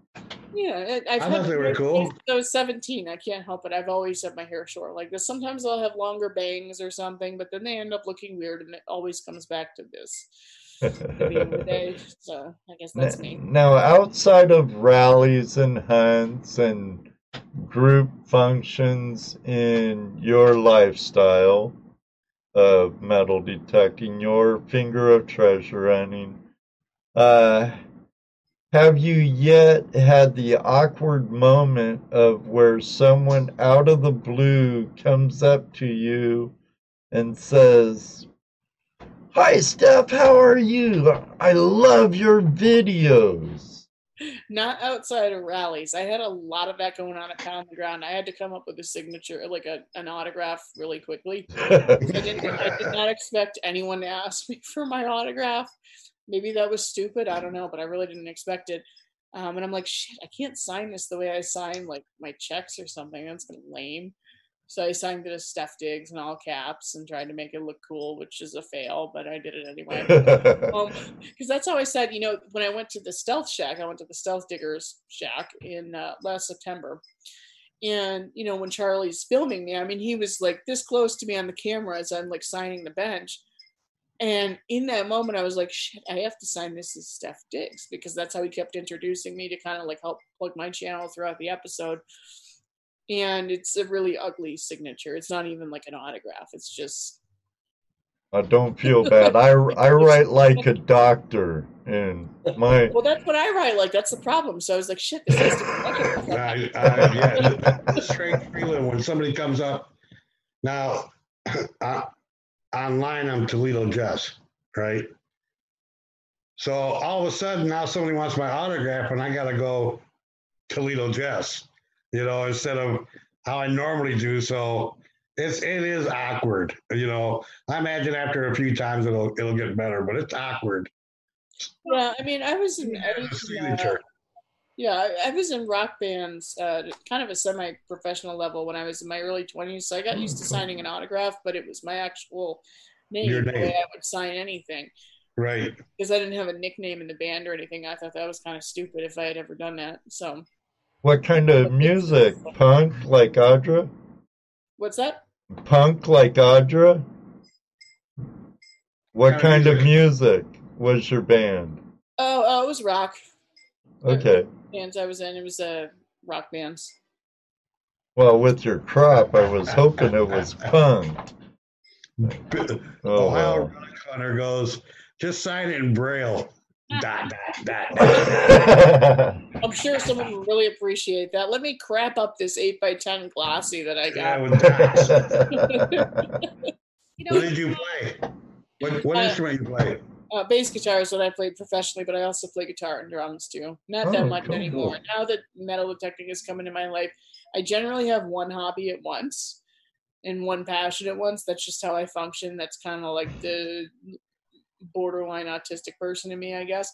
And yeah, so I haven't really even been playing much because in my free time, I'm usually researching whatever the hell crap I dug out of the ground the day before. Right. Or editing a video or whatever. So, yeah, I haven't played too much recently, but bass is what I played professionally. I was very good at it. I mean, like I had in the band before my last band was kind of almost like a 311-esque style. So it was kind of funk to a degree. That is Cedric, the cat. Hey, Cedric. Come here, bud. I know you're not in any videos. No one even talks about you in the videos. Hang on. He's caught on something. He's not happy. There he is. What's crazy is that I've got my cat in the corner of my computer right now. And as my cat walked away, Cedric walked into the screen at the same time. And they're both long-haired, you know what I'm saying? Speaking of long hair, you got it all up my nose and in my mouth, too. Oh. Yeah, I have cats around me also. Mama's over there on a box. But I don't know. Brian hasn't been around, so Lucky's not saying hello. Oh, man. Maybe I told him shut up one too many times. Yeah, this guy was kind of going, when they chirp at you, that's kind of what he likes to do for the most part. He uses his inside voice unless he's really upset about something. It's just, and that's it. Sure. So, Yeah, our My Burmese cat just makes clicks, really, unless she's pissed, old mama, and she'll let you know. But other than that, it's like weird clicks. yeah, it is weird. It's kind of like chirping, though. Like if your cat is at the window and going, Yeah, yeah. but It's he knows chirpy it's fun of clicks. I swear. my cat sits at the door and meows, but he doesn't make any noise. He just moves his mouth. Well, that's kind of what Cedric does sometimes. He was doing that last night, and then we said, maybe he can't meow. And then he went, meow. Well, they can meow. I don't know why he Cats does are it, weird. Cats are but weird. I don't know. yeah. When he wants to go out and sit by the door and just look at you and mouth meow. Yeah. Too lazy to even And say it. outdoorsy gal is right. I think he is part Maine Coon. She just put it in the chat. He's kind of a ragamuffin. I think he's part ragdoll too because he thinks he's a dog, and they're kind of a dog lover's cat. So he's a snuggle bug. Everybody sleeps in the bed at night, which is so we get 2 dogs and the cat. The bearded dragon stays in his tank. At least there's that. Be weird to sleep with a bearded dragon, but yeah. Yeah. I know what it is with your cat, Jesse. Is she mouths to your dog, and your dog comes tells you to let the cat out or in. He's not lying either. When the cat is outside, when the cat is outside, my dog will come and look at me and act like it wants to go out, but she doesn't want to go out. She must hear the cat out there wanting to come in. I'll open the back door, the cat will come in, and the dog will follow her. Follow him.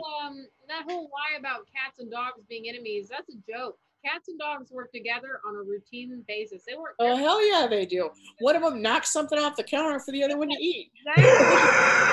Always. One of them gets into the trash so the other one can eat it. It's just ridiculous. Like, one of the dogs got up in the middle of the night. I don't know if it was last night or the night before.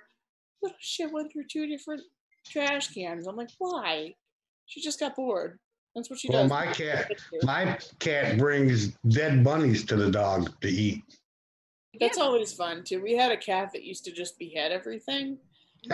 He's died since, but he just and it wasn't from beheading everything. That was different causes.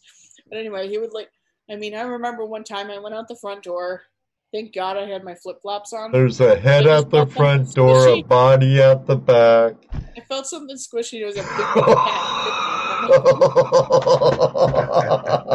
And then you gotta find something to throw it in the woods and Gizzy's done the same thing to me. Poor bunny rabbits. Yeah. Yeah. And the dog too. One of our dogs really likes to try to find rodents and eat it. One time she was out in the lawn, and you couldn't get this mouse out of her mouth. She was just enjoying the crunch of it. It was disgusting. My French bulldog Oscar. That's the one who was recovering from surgery. For those of you who watch my videos, he's feeling much better today. That's good. I think Libby's got 4 groundhogs this year. That's disgusting. Oh my God. Yeah, they haven't bought one. I'm surprised. Eats the centers out. Leaves the head, legs, and butt and legs behind. Eats everything in the center. Those Frenchies, those are little mouse or dogs. They're looking for rodents. That's what they're bred for. The Frenchies, no, they're bred to just be lazy sacks. The picture that I have, though, that is a ratter dog. She's meant to look for small rodents, and she's found. I'm surprised she hasn't found a mole yet because we have moles, and it's a real problem in the yard. So you got to step on the mole trails and stuff. But she's on the case. She can't find one to save her life, but she's on the case to try and find one. And she was stalking a rabbit in the yard right before I got on this chat. But Oscar doesn't care about anything. He's just lazy. What's this tree? Yeah, he just chills. I'm looking at him right now, but I'm not going to wake him up because like I said, he's finally feeling better. So I'm just letting that Benadryl do its thing. Hangout has been, adamantly trying to convince us to get a Frenchie. He wants one so bad. They're expensive. No. We have a lot of allergies too. That's the problem with my dog right now. Is he had a small tumor removed from his leg. It was just like one of those little skin tags on the surface that didn't look good, so my vet removed it. And so he's got lateral stitches that he managed to pop in like a couple of days. But now the problem is his foot, that same leg, for whatever reason, the foot, I think it was because of being in a bandage. We put it in like a rubber boot and stuff to keep him from licking it and to keep from wicking up the bandage because the bandage would get wet the more he licked the bottom of it. So, but that made it like, his foot was round and it was just shiny and red and disgusting. So now I finally got the swelling down so that he's comfortable, but I have to change the bandage every other day too.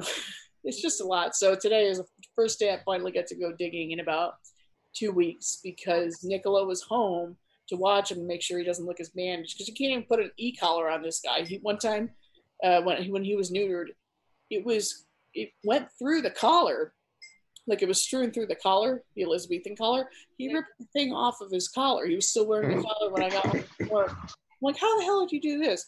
And then, if you try to put one of those donuts on him, well, his neck is thicker than his head. If you try to put a muzzle on him, well, you can't really because they make, holes for the tongue. So it's like there's nothing you can do because I'm watching 24/7.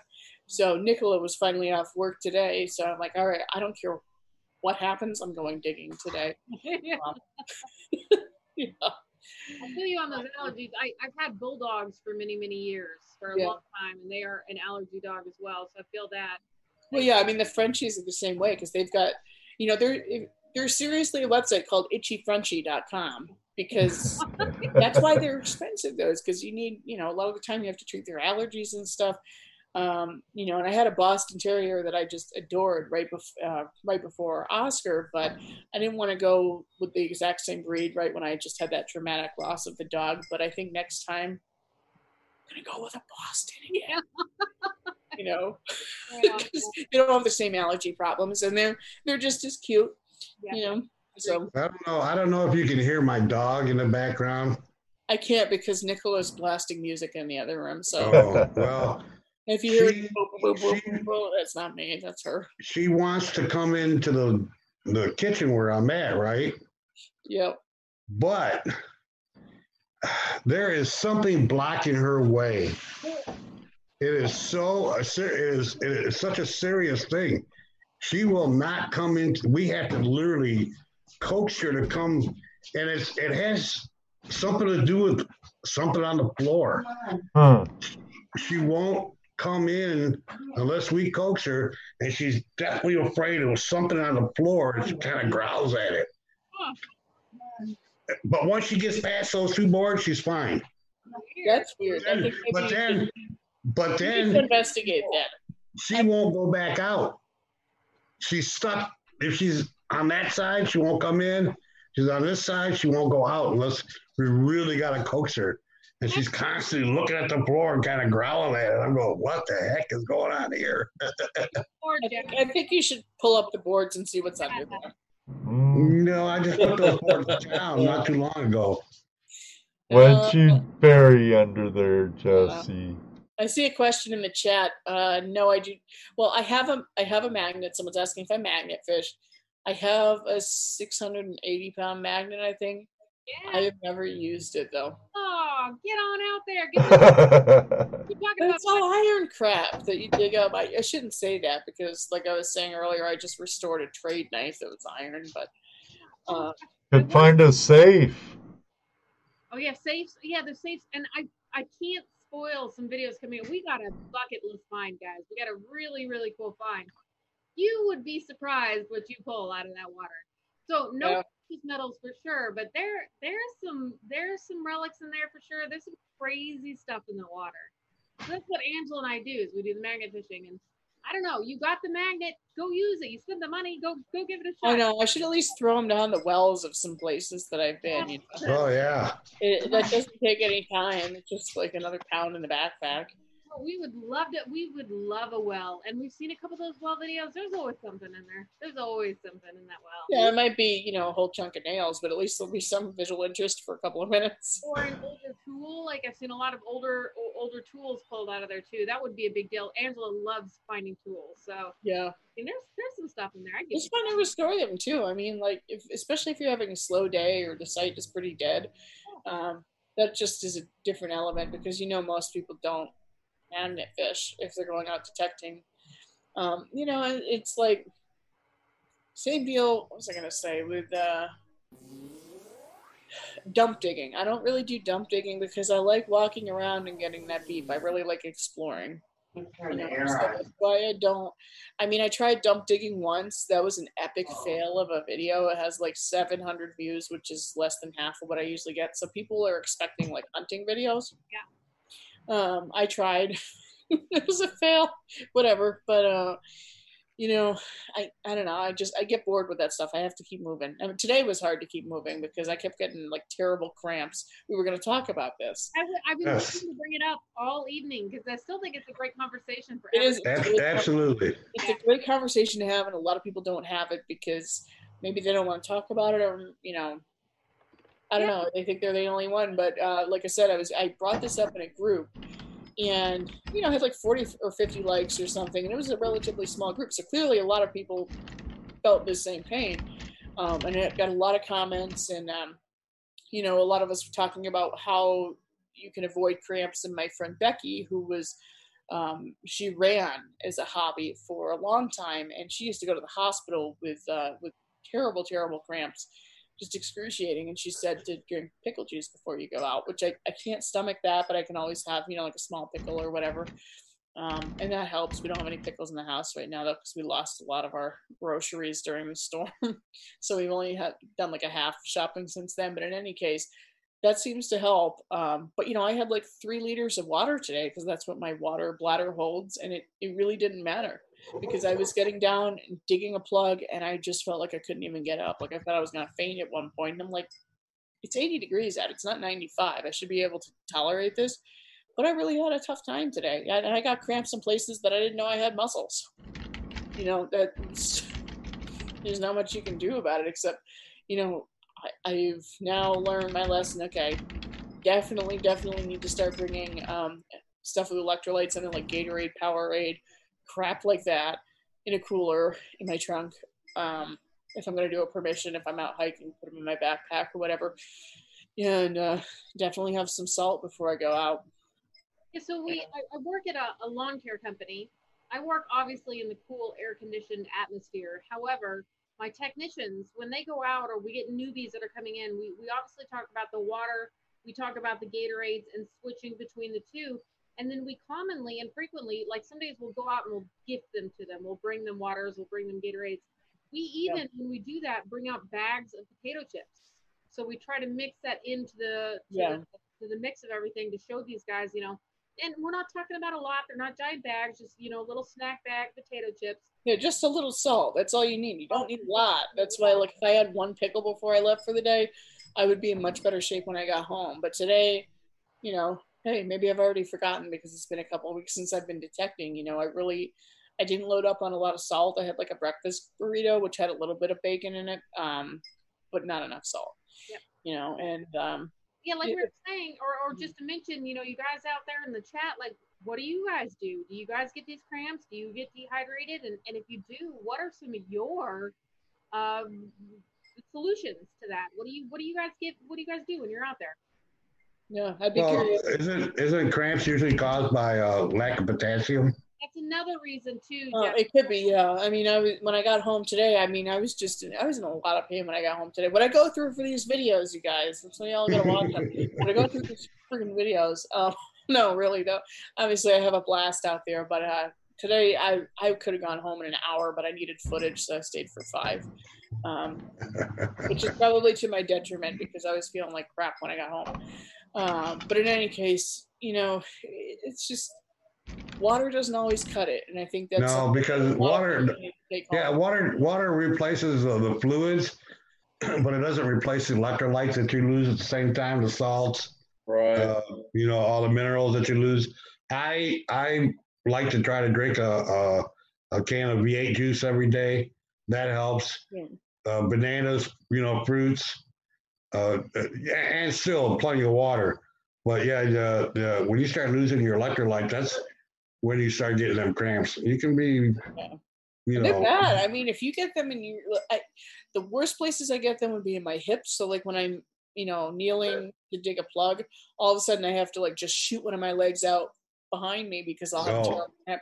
But especially in my rib cage, that's where it really kills me because there's nothing you can do about that, especially if it's on both sides. You can't work that out. You just have to wait for it to pass and try not to sound like an idiot when you're at your permission going, I get them in my calves.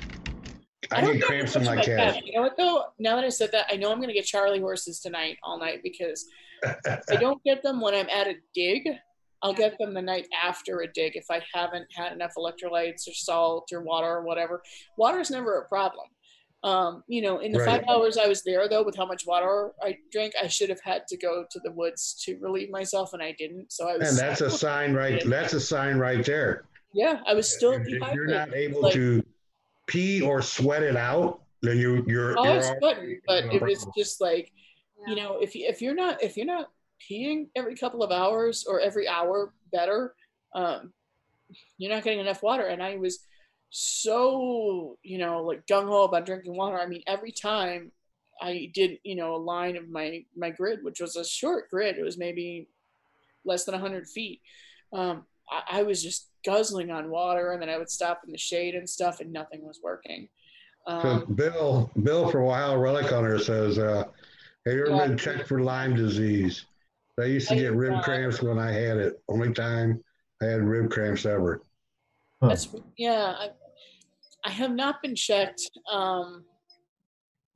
Maybe I should be. I don't know, because it's certainly possible. I mean, I go in the woods all the time. I never find ticks on me, really. But how do you know? If you have a nymph on you, you're never going to find it.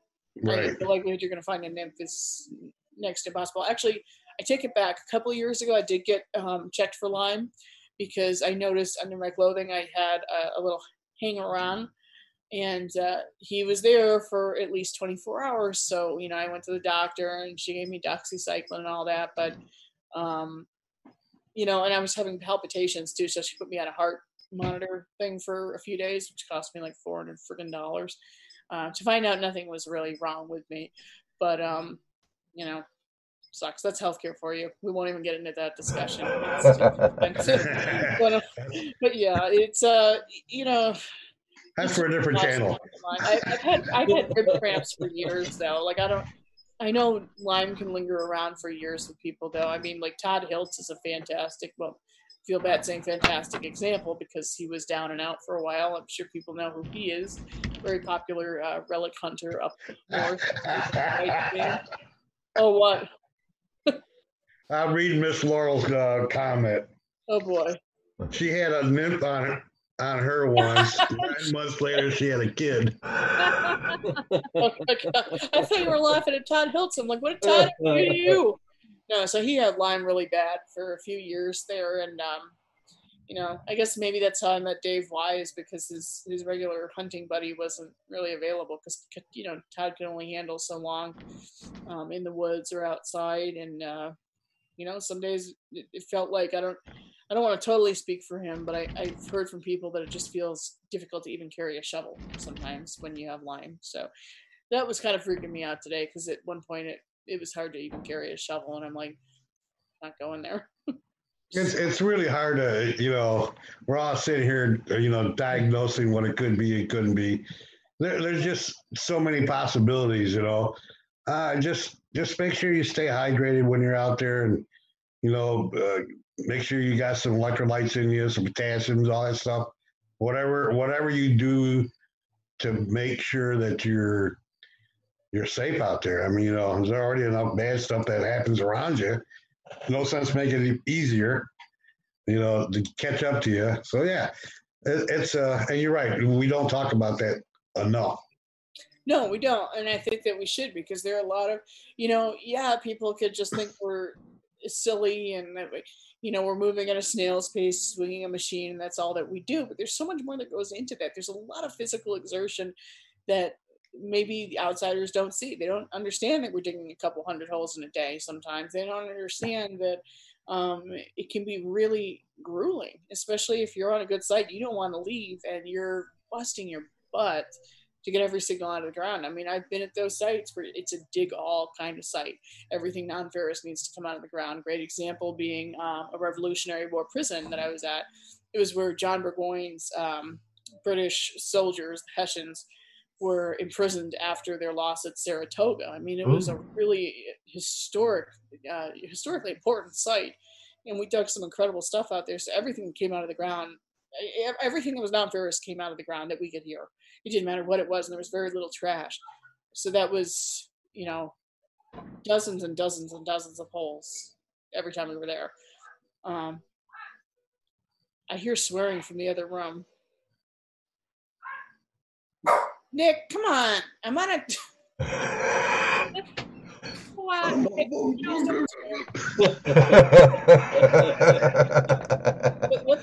happened? Did you light something on fire? Someone lit something on fire. Oh, okay. Is that like an emergency? Yeah. It's full of smoke. It's not an emergency. Yeah. Are you okay? Nick. Okay, hang on just 1 second. Okay, no worries. Well, here, while we're waiting on that, I have something really cool I want to share with our Flash fam. Burn the hell out of something though. Our house is full of smoke. We had Gypsy Jules on from Zero Discrimination a while ago. And I talked to her about painting me a picture of a gold prospector. And I finally got it. Now, I know my green screen's messing with it a little. But you should be able to see it here pretty soon. Gorgeous. Yeah, now I just need to find a YouTube. good spot to put it. Either in the shed during the summertime and in the house during the wintertime. But yeah. Gypsy, I love it. I tell you, I love it, sis. Very cool. Love it. Yeah. So your house ain't burning down, huh, Steph? No, but I think our dinner is... Oh, oops. I texted her. I don't mean to embarrass her. I texted her at 9:40. I said, it smells like something is burning. And then she just came screaming out of her room. So I take that to mean that Oh. Well, dinner is well done tonight. No, it's inedible. It was going to be spaghetti squash with like Italian sausage and stuff. Yeah. I guess it's carry out tonight, huh? You know, a good cook never leaves the kitchen. Yeah, well, she was keeping it on. She was trying to keeping it on warm so we could eat together, probably. And yeah, it just started to smell a little worse and worse and worse. And that's when I texted her. I think something's on fire. Is there something burning? Tell her the smoke alarm is not a timer. Smells like something is burning. Shit. Sounds like I called a Grubhub tonight. And unfortunately, they're closed. I think we have food delivery around here. I don't think we have Grubhub, but we have food delivery, and they close at 9. So we're just. Oh. Quick pancakes or something. Pizza delivers till like what, midnight? Pizza delivery? We don't have Domino's or anything like that. It's a small town, so yeah, all of them are closed by like 10. PB&J sandwiches. Yeah. We do have that in stock here, so I think I can make that. But yeah, it's too bad. That dinner looked like it was going to be really good. Yeah, bummer. Sorry about that, Steph. Hey, that's not your fault. Ooh, yeah. You said a good cook never leaves the kitchen, so. Jesse said that. This happen every single night. I am a terrible cook. I managed to burn everything. The only thing I can not screw up is eggs, I think. That's about it. Everything else I totally Oh, I bet you can. sandwich. I can have a sandwich. I can make myself a sandwich. If I ever find Well, there you go. Miss Laura says she'll make you a grilled cheese sandwich. I was just gonna say that. She's right in New England, Make a Miss grilled Laurel. cheese sandwich. You're upstate New York. Get going. I like Ohio Relic Hunter said, knock on the neighbor's door and say, hi, do you mind if I borrow a cup of dinner real quick? You know, the thing is, they would probably say yes. We have some really nice neighbors, at least on one side. The other side, they're okay. They're nice enough, but one side is just, they're the nicest people.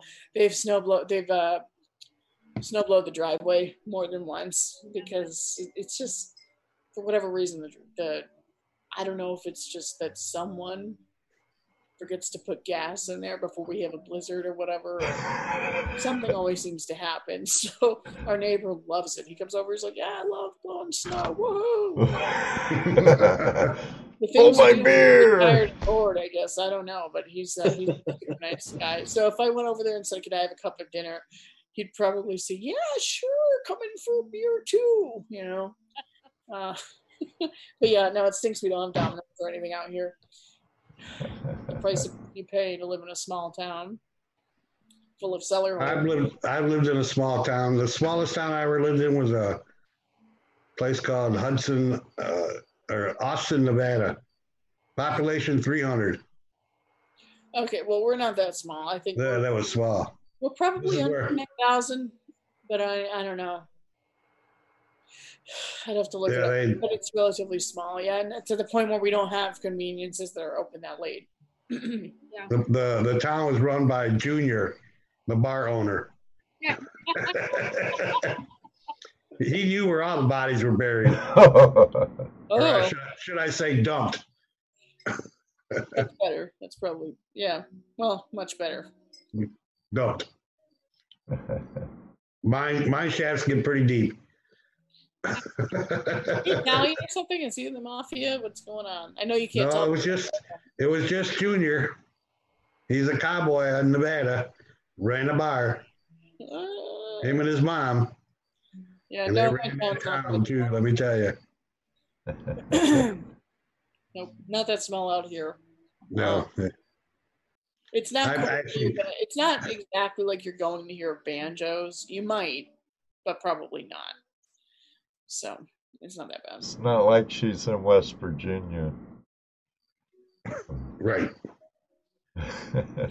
Yeah, West Virginia, that is the sticks. I have friends of mine, it's a couple that they live out there. I can't remember exactly what town it is, but if you've ever been to the Pink Moon Festival, they're the two who run that. I can't think of what the hell town they're in, but in any case, they live in the middle of absolutely nowhere, and they do hear banjos, I guess. So that's a little yeah. Outdoorsy gal wants to know where you live. What state you're in? I'm in Connecticut. Expensive as hell.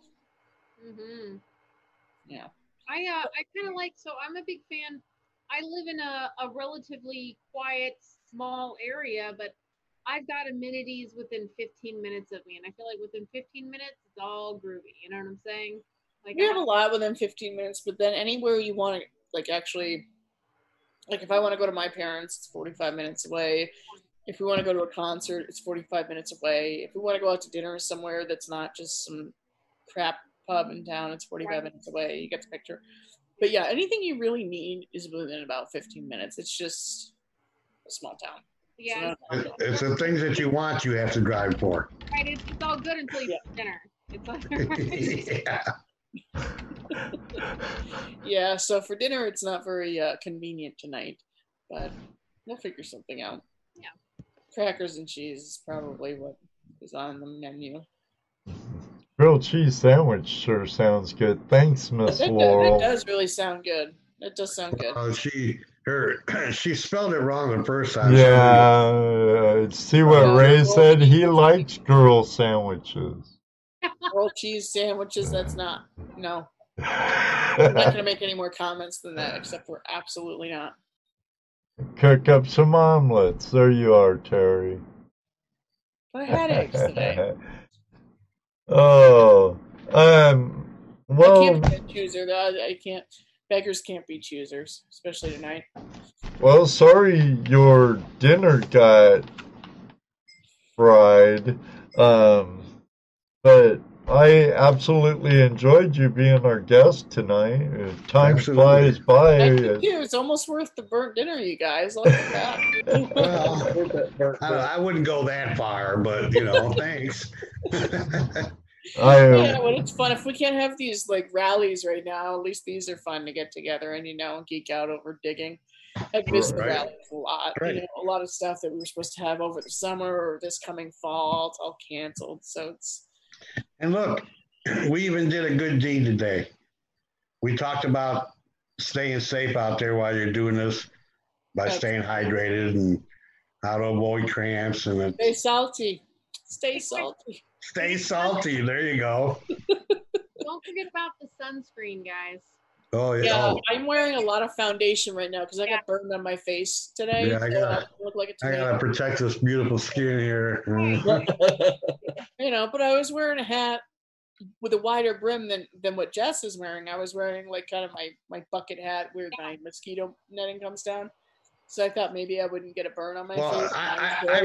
I really don't need a hat. I've got all this, so That works too. that keeps me covered. I just didn't want to do my hair when I was digging today, and I'm like, well, if I dig a bucket list or I want to take a selfie with it or go live, I need to put something on Yeah. this business. This has been since I got home. Yeah, you never know.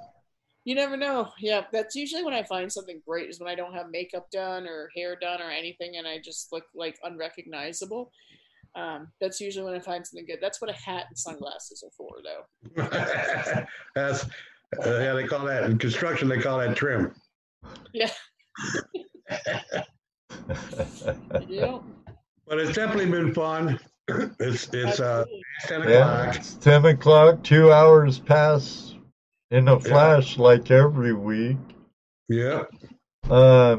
I definitely appreciate you joining us tonight, Stef. We had a great time with you.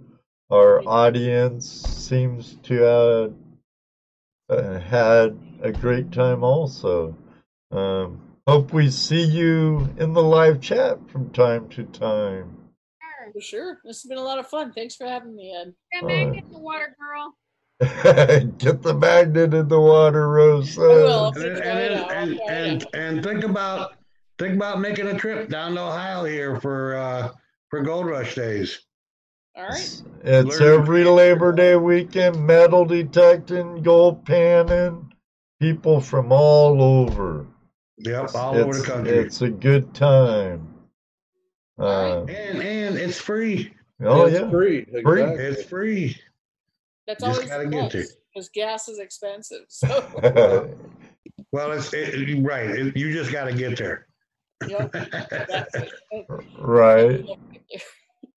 So, Yeah, I know. I hate when people offer me free tickets to a baseball game because they're I not don't going know to if be I'm gonna get free. there. It's great. Yeah. Well, getting there is no problem, but once you get there, it's going to cost you $100, $200 just for beer and and food stuff. So was it free? Yeah. Free $8 tickets cost me $200. Yeah, well, there you go. That's how it generally works. But Yeah. You and I both, It's been a Phil. pleasure. Yes, totally. thanks for having me. I appreciate it. It's been a lot of fun. I did sub you, I think. Pretty sure I did. Well, you better double check. You'll know. I better There's a double red check. button. You need to click it. I know I watched a few of your videos because I like to see what you're about. So it was cool. I enjoyed it. I enjoy your bubbleness. You're Yep. just so bubbly. You're bubbly on your It doesn't videos. take much to You get just, me excited about something, really. It's right. You are. You get excited. That's cool. It's all genuine. And then I look back at the footage. I'm like, wow, you sound like an idiot, but this is what I know in the video. Oh my God, it's a classic head. Holy crap, a toe tap. You know, we think we're hilarious, and that's all that matters, right? You know. That'd be funny. I'm just like, oh my god! You know, I can't help myself. I get very excited. That's why I try to kind of like reveal stuff in the moment as I'm digging it. I can't do live digs to save my life because that's just too much of a pain in the butt. I don't have the patience to, stick a tripod out there. But at least pulling something out of the hole, I try to do that with the audience. That's cool. That's what Well, you definitely have your style, Steph. I like it. That's for sure. I like where you do your opening with the map behind you. I think you do a great job. I'm surprised you're not like 5,000 or higher yet. Yeah. It's only been a year, so. Oh, well, you're doing great. Yeah, I'm 21. I'm at 2,100 now, so not bad for the first year, and it snowballs after that supposedly. So Yeah.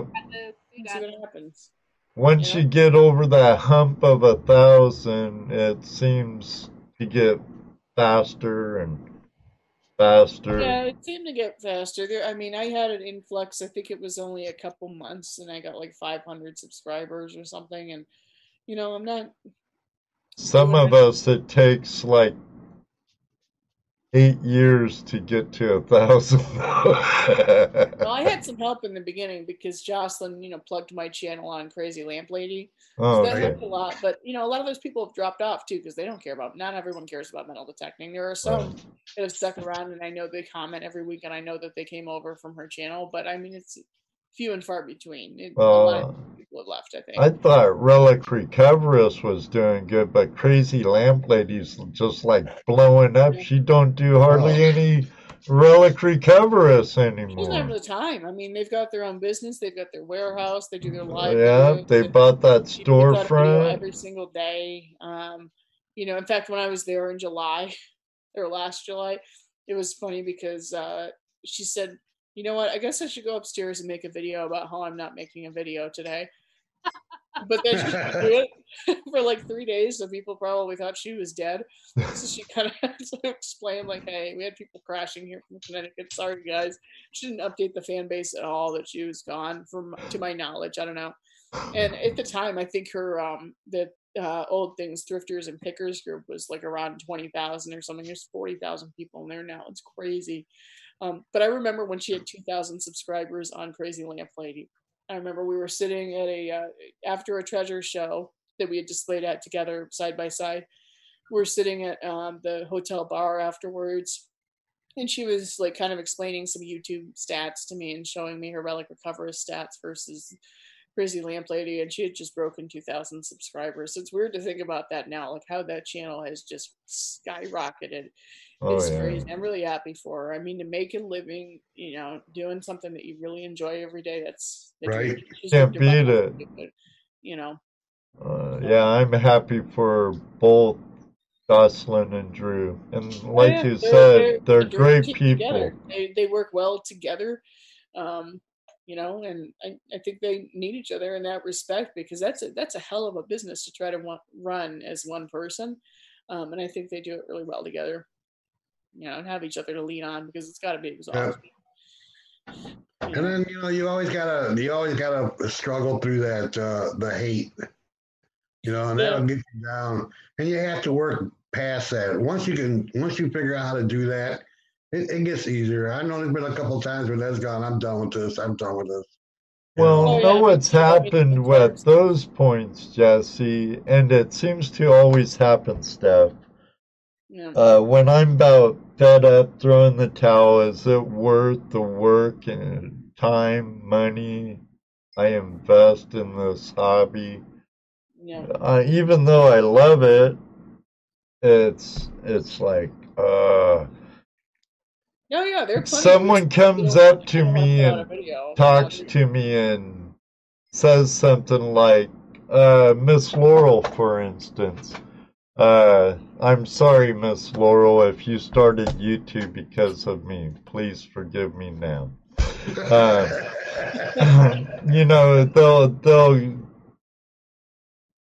They say just the right something to just really say, wow, make you say, wow, really? And it gives you that fire under your keister again to keep going, Yeah, moving that's why on. I do it. I mean, that's why I was killing myself today in the brutal heat when I thought I was going to faint. I'm like, well, I really don't like disappointing the fan base. I mean, that I've created, that I've worked so hard for. Um, And they don't like to be disappointed either. I Right. know they really don't. No, they don't. No, everyone. I've had maybe like I can count the number of times on one hand that I've had a really nasty comment that I delete and report. Um, One of them was ranking on my hair the other day. Like, I thought when you got on the screen you were going to apologize for your haircut. No, and it didn't really make any sense. That's what I got from it. But I said, "Do you want to rephrase that in English?" Never mind. Black. Yeah. I don't Yeah. want people to read that and get into a back and forth. I know it like increases your velocity on YouTube, but I don't like that crap. So I just say, you know what? It's you don't need negative. I mean, No, and you give I don't need people that are viewing the channel to see the negative either. Like Right. nobody right. wants Well, to, no, no that's one what I'm wants to go saying. across it. I mean, it's hard enough getting past your own negativity on what you're creating. I mean, like we were saying earlier, you're your own worst critic, right? Yeah, So because I think my videos suck. Like sometimes I'll shoot a video and I'll look at all the stuff that's there and I'm like, wow, this is a really crappy hunt. right, It right, ended up being received well, because my right. what I So consider you gotta crap isn't to necessarily deal with crap. that. And then, yeah, then all of a sudden you got some jerkwad who comes, oh, I thought you're gonna apologize for your hair. You don't need that. You don't even need to have them on your channel. That's No, why that's like why I just block people like that. I'm this like, you is know what? this is Bye-bye. a dictatorship. This is my channel. Goodbye. Yeah, I've said And I that can't do, before. I can't just go ahead and immediately say something rude. I mean, I was snarky with this guy and said, "Do you want to rephrase this in English?" Because it really was poorly written. It's like, were you half in the bag when you wrote that? What does this even mean? So I don't like that comment, but typically speaking, you will not see negativity from me online. If somebody asks what I really think on the phone or in a chat, I might spill what I really think. But Well, yeah, on if a public you're format, I won't do it because, I'm part of a face of Kellyco now, and I don't want to give them a bad reputation right, because of acting immature online. So as much as I have started to write status updates and that I really want to post, like, you know what, I can't do that. I can't complain. I can't be a pain in the butt. I can't, and this isn't Kellyco telling me this. I just know it's not good. It's not good for publicity or anything like that, or to give people a and it's a lot of wasted energy. It is, Well, and it's like I You know, posted one thing once that was about somebody who had sent some threats my way, and I kind of wish I hadn't posted that because I had about 300 comments on that. So I eventually took it down because it was, it was not appropriate to post in a public format. So it got handled legally instead of. well, not only like you were talking about Calico and stuff, we also become ambassadors of our lifestyle. Yeah, what's an ambassador of the hobby? I mean, before I was with Kellyco, I definitely considered myself an ambassador of the hobby because if I'm, you know, I'm sharing all of my digs. I'm trying right. to be positive with other people. I'm helping people in Messenger ID things or how to restore things or what detector they should get even before Kellyco. So what about that isn't an ambassador? That is an ambassador of the hobby. I'm trying to promote it. I'm trying to get other people involved in it. So I'm like, you know what? If ambassadorship is my leaning, which I'm really passionate about, I can't spout off on Facebook about how I really feel about something. If I'm really Right. pissed off about something, it's not something you can do, and it is so difficult to hold that in.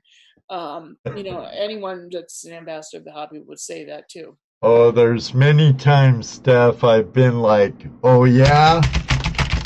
Yeah. Oh, backspace, Well, backspace, yeah, you want to, and then backspace. afterwards you're like, ah, crap, I have to delete that before. Yeah, backspace, backspace, There's backspace. been a few times when Ed said, I'm gonna respond with this, and I look at it, I go, no. And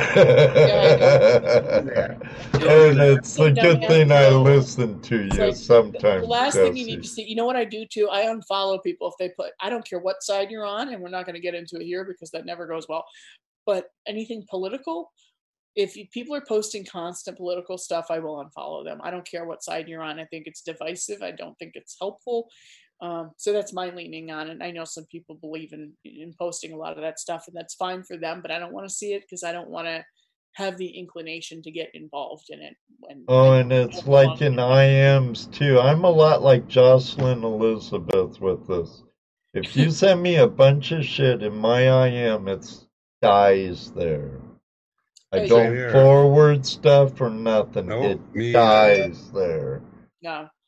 I hear that. So I just, if I don't like what someone has to say, and it's happened on multiple occasions, I just don't follow them. I don't defriend them. It's nothing personal.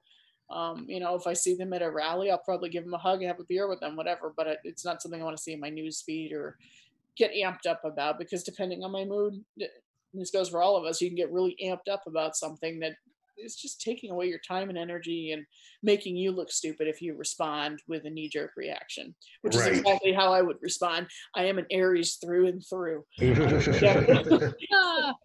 To a T. So I would definitely respond with a knee-jerk reaction if I didn't unfollow people from time to time. And it has to be really bad. I mean, if people are just a little off color, I won't unfollow them. But if it's really bad, yeah, I can't. I don't unfollow my family. I don't always look at their feeds. Yeah. So, that's why we stay away from politics and religion. Yeah. Yeah, because there's never a winner there. That's just gonna go poorly anyway. Yeah, we're not that type of channel. We're a prospecting, treasure hunting channel. Not that we don't have our own opinions. Oh yeah, we have a lot of what's going on in the world. And my closest friends, I will talk religion and politics with them, but I have to be pretty damn close with them. Right, I understand that, and there's a difference between someone talking and someone preaching or whatever. Right. So, but boy, you're having so much time, and we're having such good time. We're 17 minutes into overtime. Yeah, and we said goodbye a while ago, didn't we? No. And I guess we can call it quits for the night. So I can figure out my PB&J or right. And I know I have to wake up at like 4 a.m. So. Oh wow, yeah, you definitely. My work ain't done yet, honey. I won't be done behind this desk till probably midnight. So unfortunately, everybody. Oh, and Stef, welcome to the Flash fam. Because these people are, a lot of them actually have become friends I've met, I've prospected with, I've broke bread with, and maybe a couple of beers or shine with. But they are our family, and welcome to the Flash fam, Steph. You're welcome back anytime. And absolutely. Next Tuesday night is a chance when any of you could come on and be our guest, because you know what? It's Open Line Tuesday, and I'll talk to the boss over there in the sombrero, see if it might be a show us what you got day. That'd be fun. Yeah, so there it is. It's a show and tell Open Line Tuesday, so before the show, make sure to send your finds, your gold porn, your treasure porn. I know Luke Duke has some that's still waiting to be shared, so we'll share some of that stuff. Everybody, thank you for joining us for another Tuesday Night Hangout Live. Jesse, Dano, Rose, and I, we greatly appreciate your company. So until next time, may you always have a flash in your pan. And you know what he's going to say next. That's right, Jesse, because you know it happens. Maybe one day, too, we'll meet you on the river. Good night, everybody. God bless. Good night. Good night, everybody. See you out there. Night, Dano. Night, Jesse. Good night, everybody. Night, Sam. Night, Miss Laurel. Hi, Dad. Good night. Good night, Rose. 5, 4, 3, 2, 1.